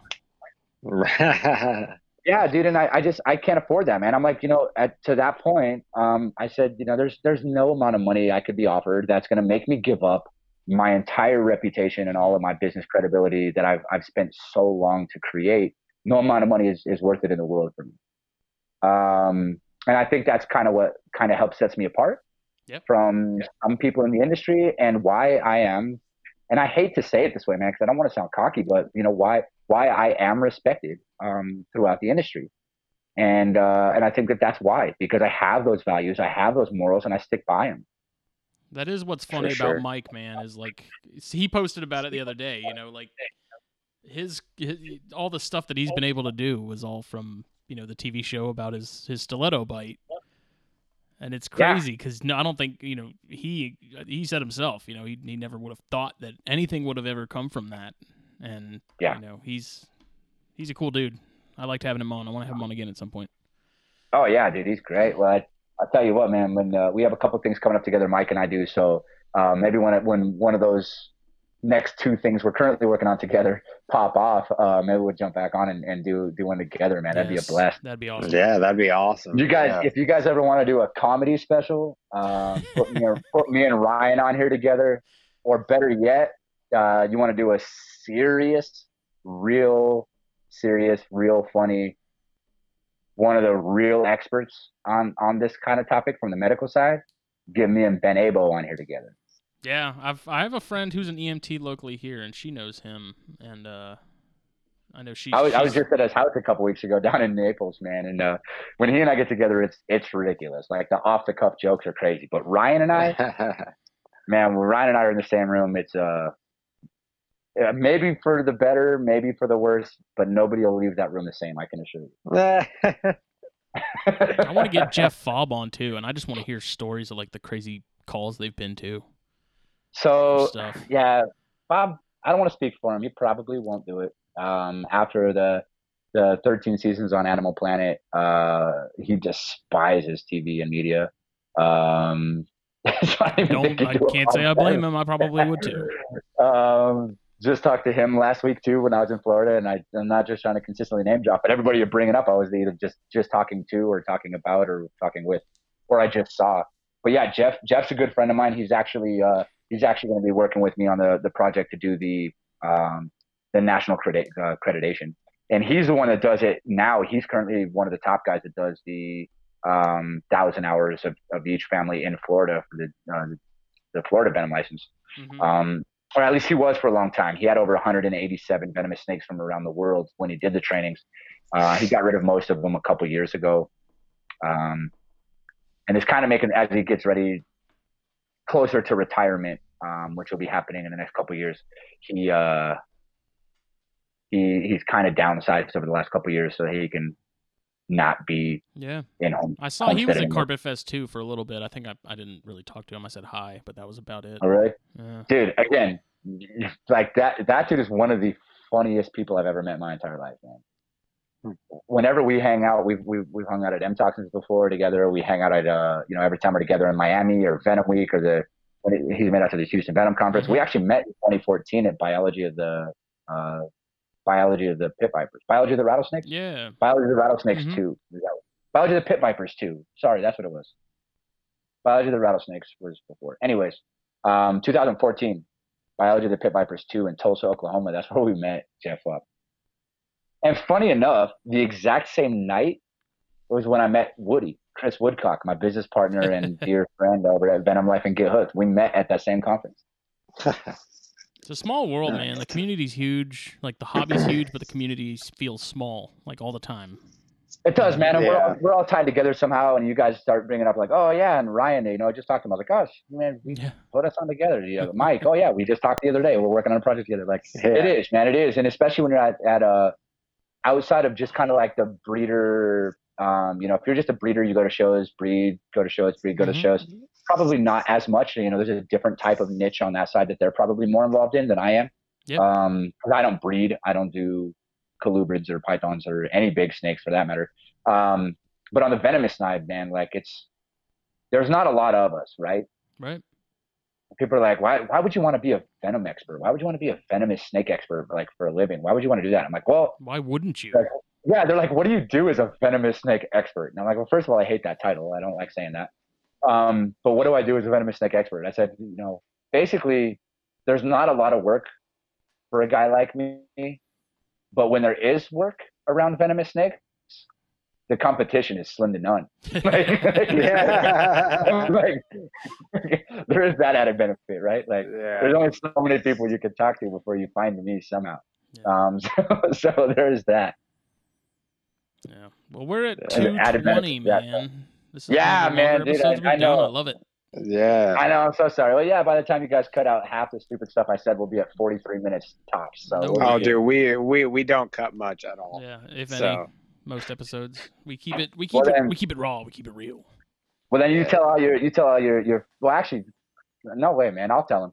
To everybody listening, all you podcast listeners and followers, man. I want to thank you guys for tuning in. Thanks for listening. Thanks for putting up with us for tuning at 20. Yeah. So here's what I want to do, because those of you who actually stuck around to the end, I know it was probably pretty grueling for a while. So what I want to do is you guys go put in the code THP10 at the Venom Life store for Venom Life or Get Hooked. I'm going to make that live as of today. So starting tomorrow on Friday, THP capital T, capital H, capital P, 10, the number 10. Put that in, man. You guys are going to get 10% off of everything. And I'm just going to leave that up for the entire month. Hell The entire month of May. hell yeah, So man. everybody Go get me some listening, go and shirts. get that. There you go. Well, I'm going to have a couple things coming to you guys too. So you guys just private message me right after this and let me know, whatever you guys are the most interested in, whether it's a hook or a shirt. And I'll be willing to kick you guys down at least one of those, and you can use the code for everything else. Cool. But I want to thank you guys for your support. Thanks for letting me get me out there and kind of introduce myself to these people. If you guys want to find me, follow me, whatever. I'm maxed out on friends on Facebook, so I'm sorry. But if you go to my public figure page, is Brent the Venomous Schulze on Facebook. You can go to Venom Life Gear, at Venom Life Gear. You guys will probably have all the show description links and all that stuff as well. Yep. And then at Brent Venomous on Instagram. And like I said, hit me up, message me. I'm always looking forward to talking to people about anything. You guys who stuck around for 223, you guys know I could talk about anything forever. So. Well, I'm a big venomous guy too, so I could ramble for just as long. Yeah, I'm 100%, sure. man. Yeah, and dude, like I said, man, you guys are ever just looking to fill space or whatever, we can come on and talk about anything, man. It doesn't even need to be about me and my stuff, man. I'll just come on and, next time Jacob's out, dude, just hit me up. I'll co-host one, but I don't Yeah. We need to get you on Snakes and Stogies. Yeah, Me man. and Phil do a live stream where we smoke and I talk don't know snakes. what that and means, but that's two of my favorite things. He's Phil, our buddy Phil Wolf, he's a big venomous guy. So I feel like if we had you on Snakes and Stogies, you two would probably. Oh, hit it off. man. Is that video? Yeah, it's a live stream we do on YouTube once or twice a week. Oh, dude, I've been waiting for a reason to put on my smoking coat with the leather elbows for a minute. yeah. We'll probably do I one got this my- I weekend, got so I'll my- hit you up. I got my whiskey with the sifter downstairs. I got it all, man. I'm ready to rock. Kid it out. Dude, Nice, yeah, man. if you do it this weekend, man, I'll check the weather, dude. I'll go outside, light up the fire pit, and I'll hang out with the lights in the fire pit. Whatever, dude. Let's do it. I'm in. Yeah. All right. Yeah, Well, thank you man. guys again for having me, dude. Thank you guys so much for your support and letting me come out and do this. And man, I'm just honored. You guys giving me opportunities like this is what allows me to touch, inspire, and help motivate people who want to be in this industry responsibly and respectfully. I get to be that for somebody else because of people like you giving me the opportunity. So without you guys doing stuff like this and other people on these mediums, I'm just a dude who likes snakes. So the only reason I'm anything more than that is because of you guys. So I can't say that enough, man. Well, Thank man, you. we can definitely say the same thing. If it wasn't for guys like you being willing to come on the show, share your stories and your experiences, man, we wouldn't have a podcast. Yeah. So, absolutely. it's definitely right back at you, man. We really appreciate you coming on, and thank you so much for, dedicating well over 2 hours to talk to us for a while, man. It really means a lot. 100%, man. And I'm going to do one last quick drop. Do it. Like I said, we've been asked for a long time to launch a YouTube channel because I do so much crazy stuff in so many different places in so many different industries. So we decided we were finally going to do it in this COVID time. So Venom Life Gear, Venom Life TV, that's going to launch on YouTube probably sometime around tonight, midnight. By the time you post this, it'll be live. Our first episode will be up, but I'm going to be dropping episodes every Thursday, man, from funny comedy stuff to travels and crazy adventures that I've been on and shows and expos and behind the scenes at Zilla and at Miami-Dade Venom 1 with Bob and in the Venom Lab with Nate and all kinds of episodes, man. So we'll definitely share them around when you post them, man. Yeah, man. For sure, man. So it's going to be, it'll be kind of funny, kind of educational. The first one's going to be episode 1 is keeping your hooks clean and keeping your hooks lasting forever. Because even though we make a little bit of money every time we sell one, we want people to keep them forever, man. That's our goal. So it's kind of more of an educational one we wanted to put out first, but it's going to be good content all the time. So I wanted to push that out there real quick, let you guys know that the YouTube's finally coming. So all of you who've been asking, you're welcome. And thank, the people that pushed us to do it, not me. Awesome. And then lastly, July. I think we're pushing for the July thing with the article. Is that right? Yes. Brent is going to be the industry spotlight in the July issue of the magazine. Yes. Of Herpetoculture magazine. So, and I'm going to make sure I put in some other stuff in there that I didn't get to tonight, so that don't think that just because you guys spent 2.5 hours listening to me ramble tonight that you got the full story, because that's He's not done yet, folks. I have one story about one girl from when I was 16 years old, and that one story takes 3.5 hours to tell. So if you think you got the full story on what I do, we haven't even touched it, man. Yeah. All right, man. Thank you guys again. I really appreciate it. I love what you guys are doing. I can't thank you enough. Everybody listening, thank you guys for doing what you do. We'd just be idiots talking about nothing if you guys weren't listening. So you guys are the third party that make all this work. So from all of us, thank you. And we'll catch you guys on the flip side, man. All right, man. Yes, thank you. Thank you, man. Thank you. Have a good one. Later. Out. Bye.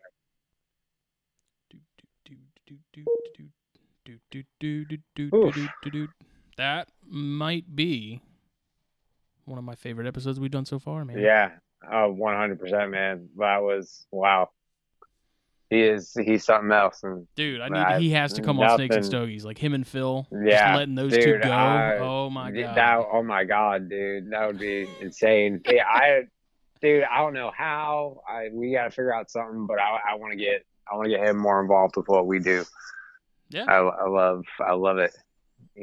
I love his energy. Yep. It's got me pumped. It's great, man. Yeah, man, it's got me pumped up too. All right. Well, this show would not be possible without MP Cages and Exotics. And Steve Snakesuary. Venom Hot Sauces.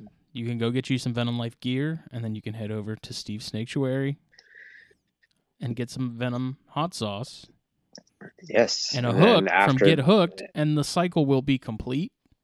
Well, you can't have a hook without a cage with a snake in it. So you get the trifecta. That's where you get the trifecta, man. It's all good. And remember, if you're gonna go get yourself a hook, use the code THB10, get 10% off your order. Yeah. It's awesome, man. I love it. Yeah. Well, this was a really fun one. Everybody, thank you for tuning in for yet another episode of the Herpetoculture Podcast. We have next week. Sean Wagner of MP Cages and Exotics will be returning because Jake wasn't here for the first episode. Yes. So Jake wants a quote-unquote redo. So this is the real episode. Sean will return. Yes. And everything should be back to normal by then as far as recording goes. I should be back on the mic next week. Back on the mic. Yes. Very, very excited. All right, bud. All right. I'll talk to you in like 5 minutes. Yeah, man. All right. Later, y'all. Have a good night, y'all. Peace.